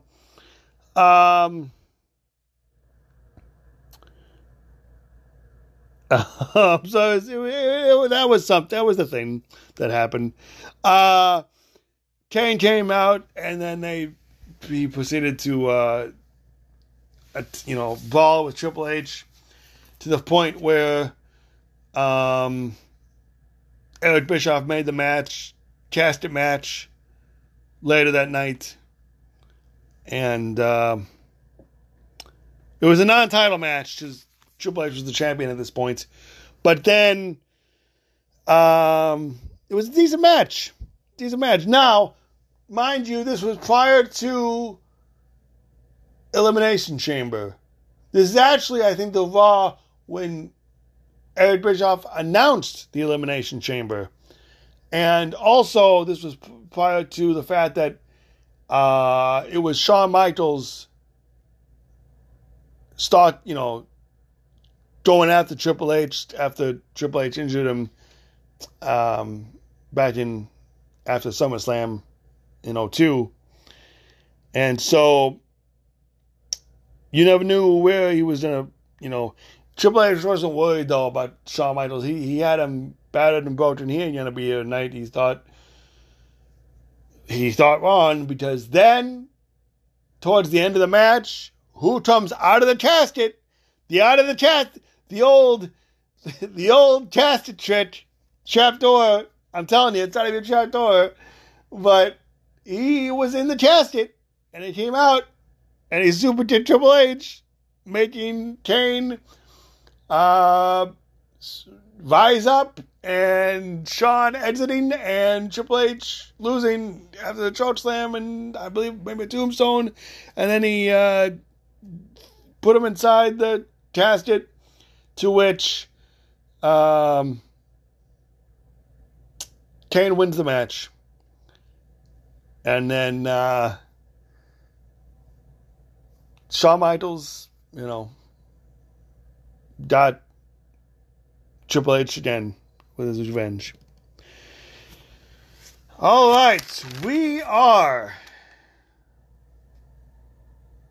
almost at number 5. But first, number 6. Number 6. Taker versus Randy and Bob Orton at No Mercy 2005.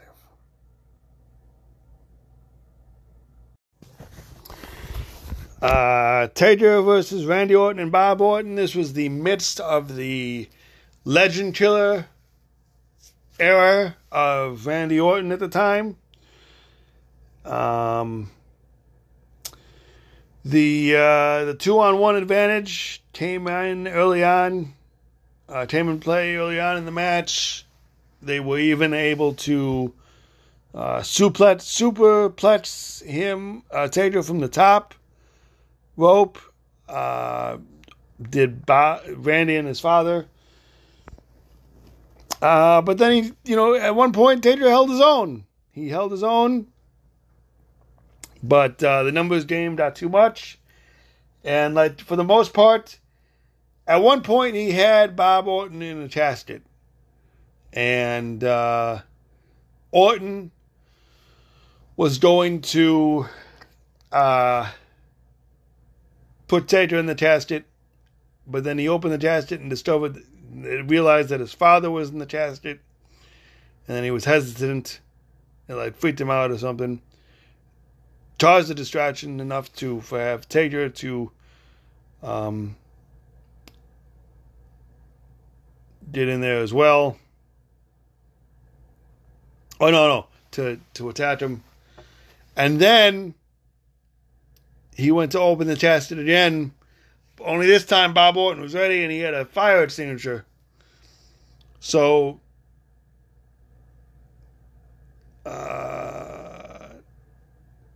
that gave Orton the opportunity to, I believe, do the RKO, if I'm not mistaken, at that point. I mean, at one point he nailed him with an RKO at some point in the match.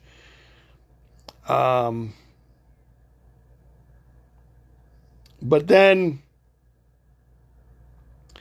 like I said, in the end, the numbers game got too much, and Taker ended up in the casket, and so did Randy at one point. They were both in the casket, and the lid shut, but then they came out, and then Orton hit Taker with a chair, and then got out of there and closed the lid, and that was the end of the match. But then post-match, Randy took an axe to the casket and doused it in gasoline and lit a match. Set it on fire. So that was that. But it was a decent match. I really enjoyed it. Here we go, guys. Number 5. Final 5. We're getting at the home stretch now. You know, we're almost done. Thank goodness. Not thank goodness. Like I said, I really had fun doing this. But this has been a really long segment. So long that I think this is going to make this episode long. Which, you know, we haven't had a long episode in a while. So that's okay. It's definitely going over 2 hours, I think. Depending on how... Yeah, we'll see. Nevertheless, number 5. Undertaker versus Kama. Believe it or not, at SummerSlam 95. Why is this number 5? Why is Kama? Because actually,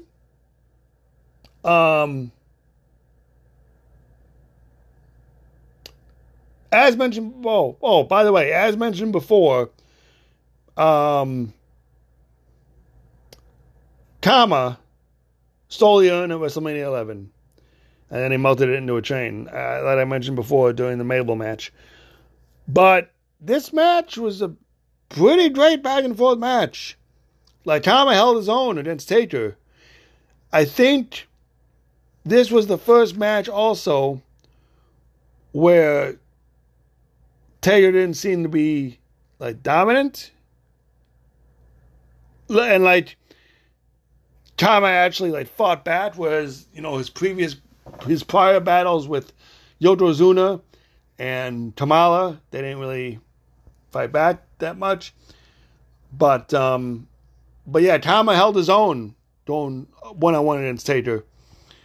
There was a point in the match, and I can't remember. Oh, yeah. There was a point in the match where, and Kama was with the $1 Million Man and the $1 Million Corporation. So there's a point in the match where Taker's on the outside, and Ted DiBiase's giving him the boots. And Paul Bearer snaps. He pulls, he yanks off his jacket, and he's trying to, you know, head towards Ted DiBiase to, you know, to fight him, but the refs stop him, and he doesn't get a hold of him. But he's like, he's all hyped up. He wants a piece of Ted. Yeah.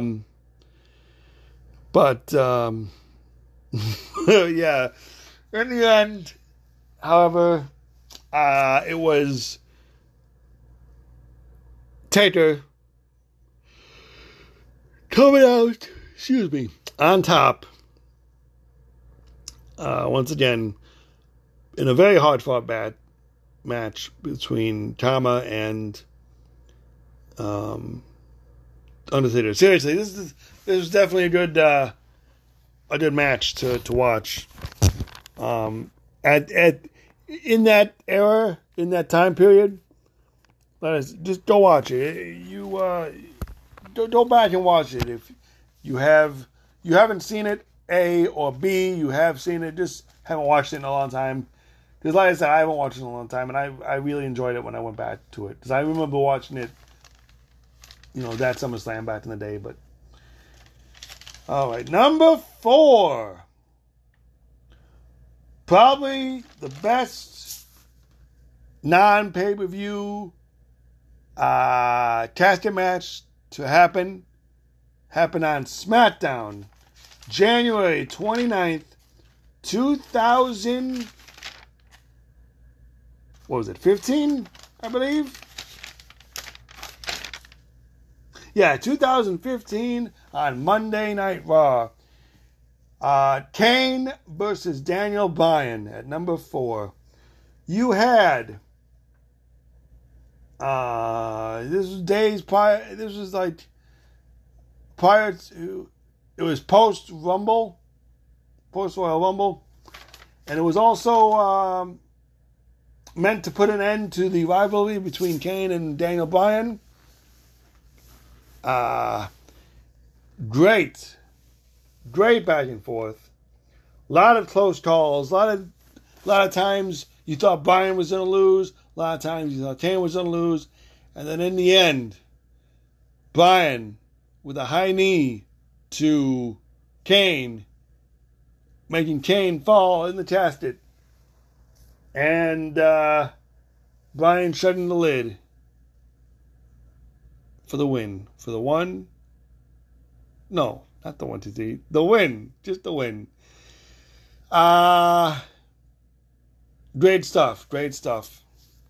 And Bryan celebrates on top of the casket with the yes chants. So, very good match. That was my favorite non-pay-per-view match that the casket match was featured in. And it didn't even involve The Undertaker. Alright, but top three. Number 3. Undertaker. I mean, you all know who's left. Undertaker versus Yokozuna 2 from Survivor Series 94. This was the one, yes, this was the one with Chuck Norris. Yes, this was the one where he was put out there to be an enforcer in case anyone interfered. Yes, this is the one where Bundy, Bam Bam, and IRS tried to interfere, but then, Bundy and Bam Bam tried to interfere, and then IRS snuck in from behind Chuck Norris, who's occupied with Bam Bam and Bundy, just, staring at him, not doing anything. But then IRS snuck in from behind and attacked the Undertaker to try to help Yoko win again, but to no avail this time. Double J comes out, and he tries to... Well, no, he's trying to make a beeline towards the ring. Chuck Norris stops him. Side kick! Chuck Norris kicks him to oblivion. Jarrett does this weird handstand flip thing. I don't know. It was wild. And that's the only action we see out of Chuck Norris in this match. Meanwhile, back in the ring, Taker, he definitely doesn't chokeslam him. I forgot how he wins, but he wins. No, he probably chokeslams him, but he doesn't tombstone him, is what I meant to say. But nevertheless, he ends up winning on beating Yoko and getting his revenge from number 2. Yokozuna versus Undertaker from Royal Rumble 94. This is the one where not only was Yokozuna the champion at the time, but also the one where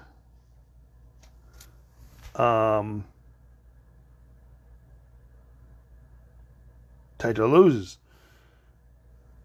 This would be the first one that Taker loses. But I will say, leading up to this match, the promos and vignettes that they aired before this were pretty epic. And this was around Christmas time when they aired them. So just hearing Taker say, "Merry Christmas, Yokozuna. Ho, ho, ho." and stuff like, "You will not have a Merry Christmas because you will rest in peace." And then just, emphasize on the double double wide, double deep. that casket. And then I think this is also the one where he closes the lid on the casket, and there's like the camera man inside the casket, and you hear Paul Bearer say something, and I can't remember what he said, but it was just, in this Paul Bearer voice, and it was pretty funny. God, I wish I knew what he said. It was funny, just how he said it and his approach to it. I can't remember what it was, though. Damn it. But nonetheless, this was also the match at Royal Rumble 94 where Yoko had help, outside interference, and from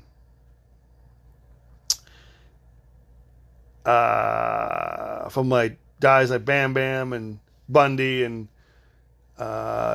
Jarrett, like you saw, like I mentioned in the in IRS, and the Head Strangers, I think, they all gained up on Taker to help Yoko win this match and put him in the casket.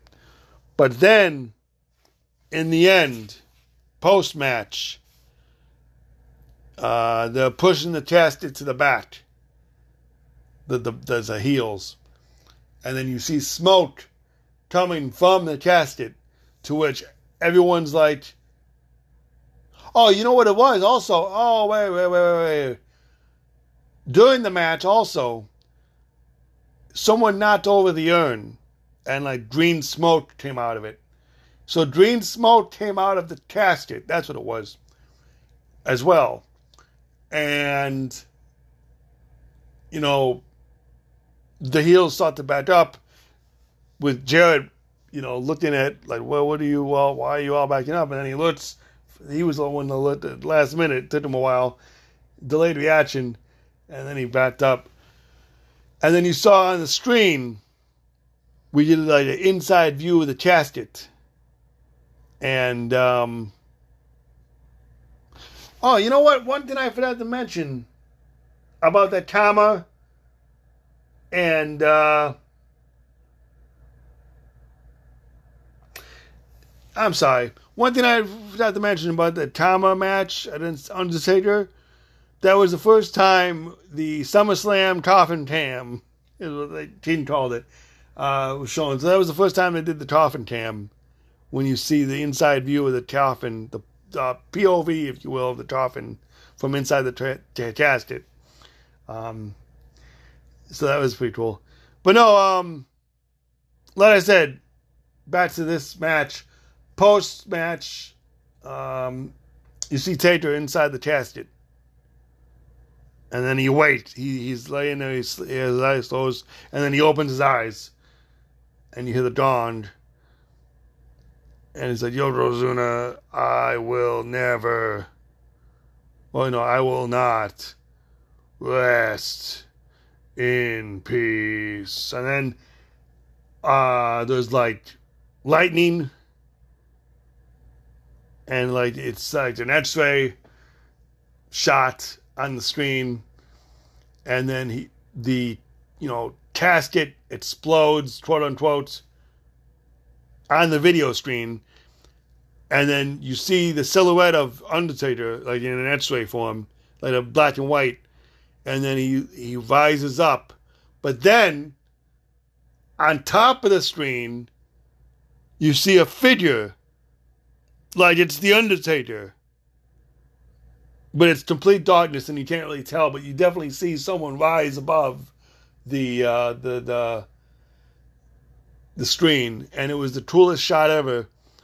So yeah, because of the post-match shenanigans and phenomenons and the match itself being so iconic, I liked this match prior to the over the Survivor Series match. Even though Taker lost, I still enjoyed the match. Good story, good promos, good vignettes, good build-up, and good delivery post-match. So, guys, you probably saw it coming. But let's face it, it's the match that almost changed his career, pretty much. My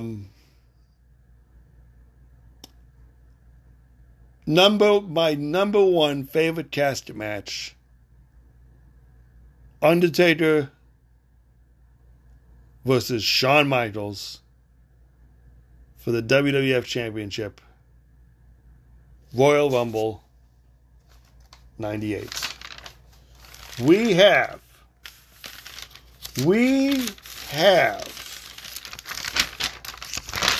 come to the end.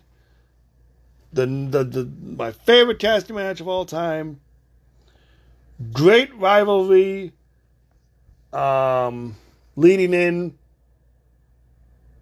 You know, these two went through hell and back in the Hell in a Cell.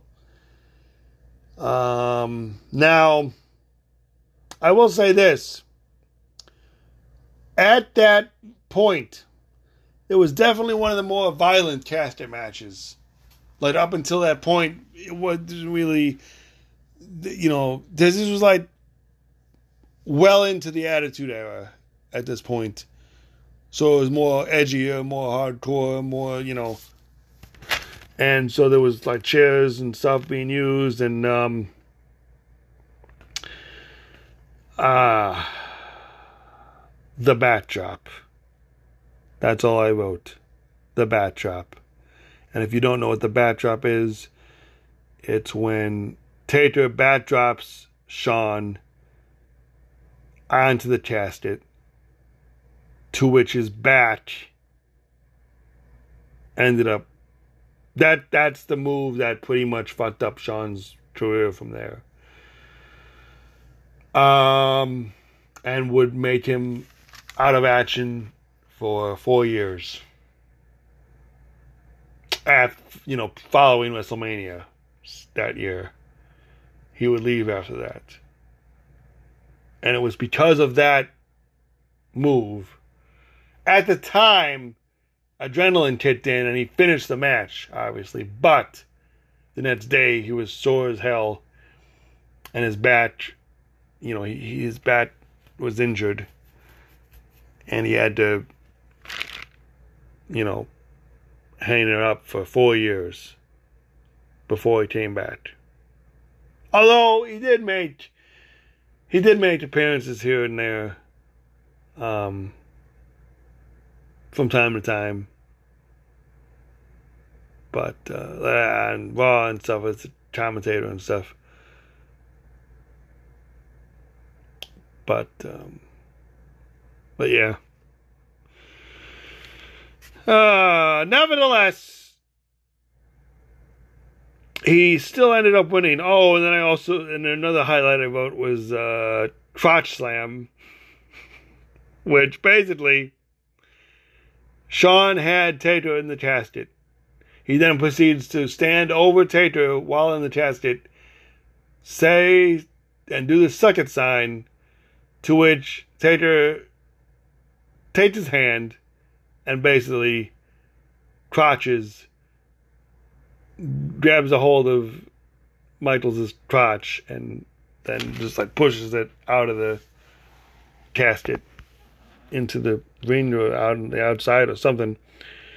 And then, like I said, like the previous match I just talked about, Royal Rumble 94, we had people come out and interfere in this one. We had like the Los Burritos and like the Outlaws and more, and they attacked Taker, only to which Kane would come out. And we thought that Kane was on the same page as The Undertaker. They had formed an alliance, or they had reconciled, and that was to be not the case. Because then in the end, Kane turned on him. Taker helping Shawn win the match. And then post-match of that was the first time the casket is set on fire by Kane, in similar fashion to how Orton Bob did it with the axe and then the gasoline and then the match. But yeah, there you have it, folks. The top 20 favorite casket matches, all televised casket matches in the history of WWF, WWE, ranked from worst to first. And now, let's close out the show with the 3-count Q&A.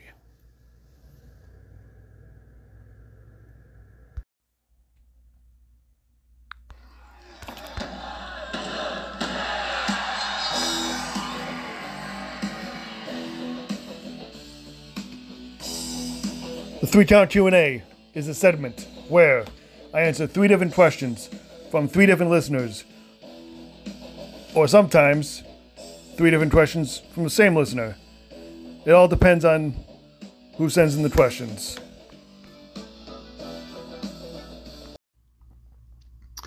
Alright guys, well, I messed up again. I posted the fan segment post too late in the Facebook group again.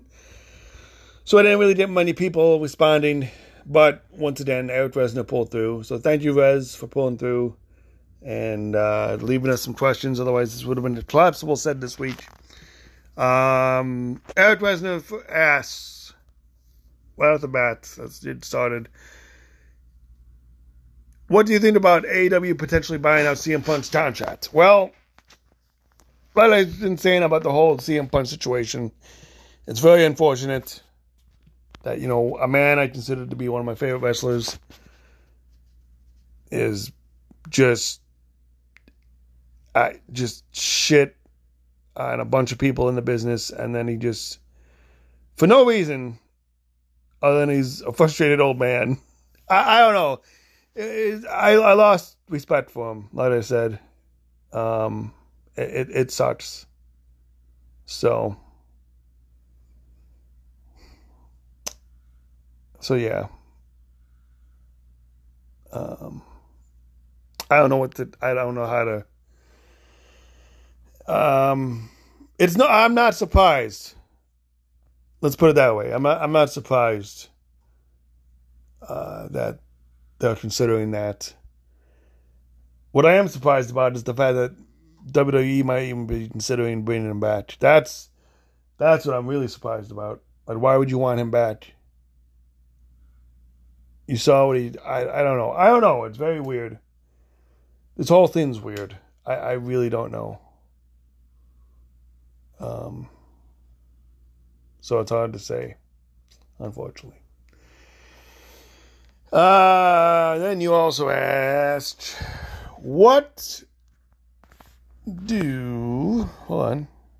are your thoughts on Adam Page? Well, I mean, I'm a huge Adam Page fan.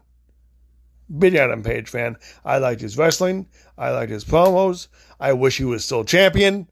I mean, no offense to Mox, but I really wish he was champion. I wanted him to win that match against Moxley. But, you know, stuff happens. Like, I wonder if he was... This is the stuff that made you think, was he supposed to win or was he supposed to lose anyway? In my eyes, I think he was going to lose, to be honest with you, but I wanted him to win. And one day, he will be AEW champion again, I feel like. Just not before MJF. All right. And then finally, what are your thoughts on... Okay, so this one was weird, dude. Because she didn't lose. Nyla stole the title. Jade is still the champ, and Jade never lost yet.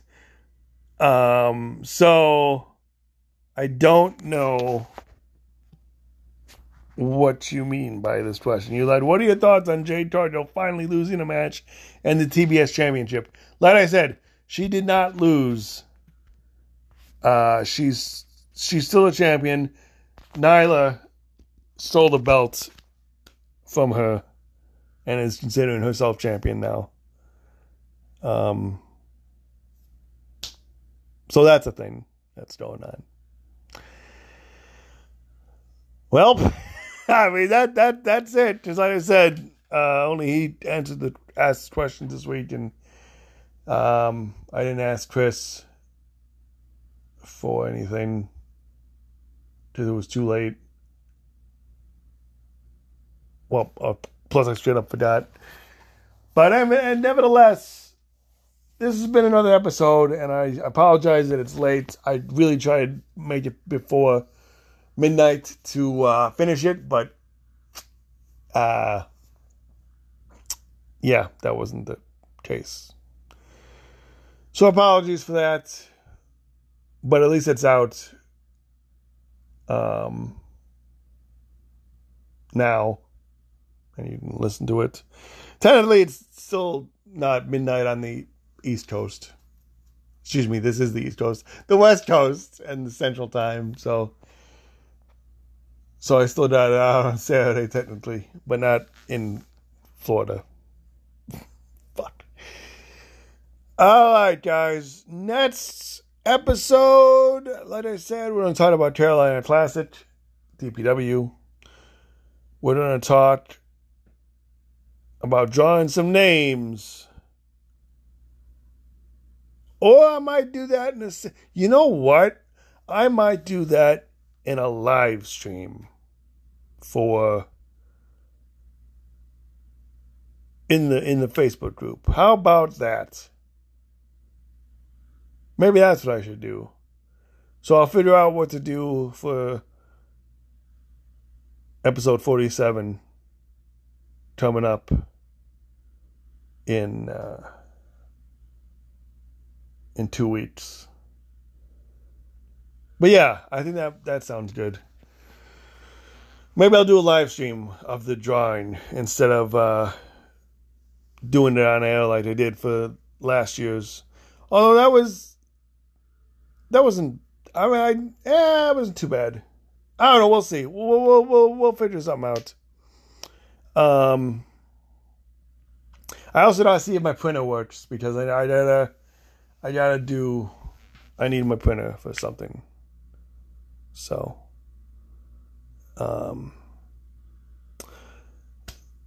this episode definitely was a long one.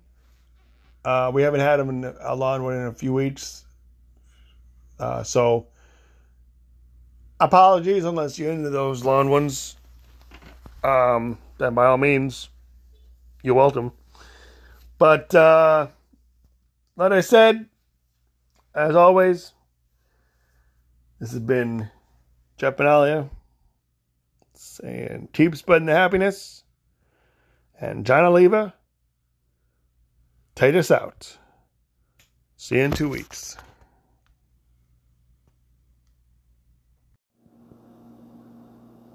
Fans, don't forget to follow us on Twitter at HappyFanPod. Like us on Facebook at Facebook.com/The Happy Wrestling Fan Podcast. And be sure to subscribe and listen to us on various platforms that can all be found on the Anchor app. Until next time, I'm Jeff Benalia. John Oliva, take us out! Rock and roll's like fighting in the ring. We got together to do our thing.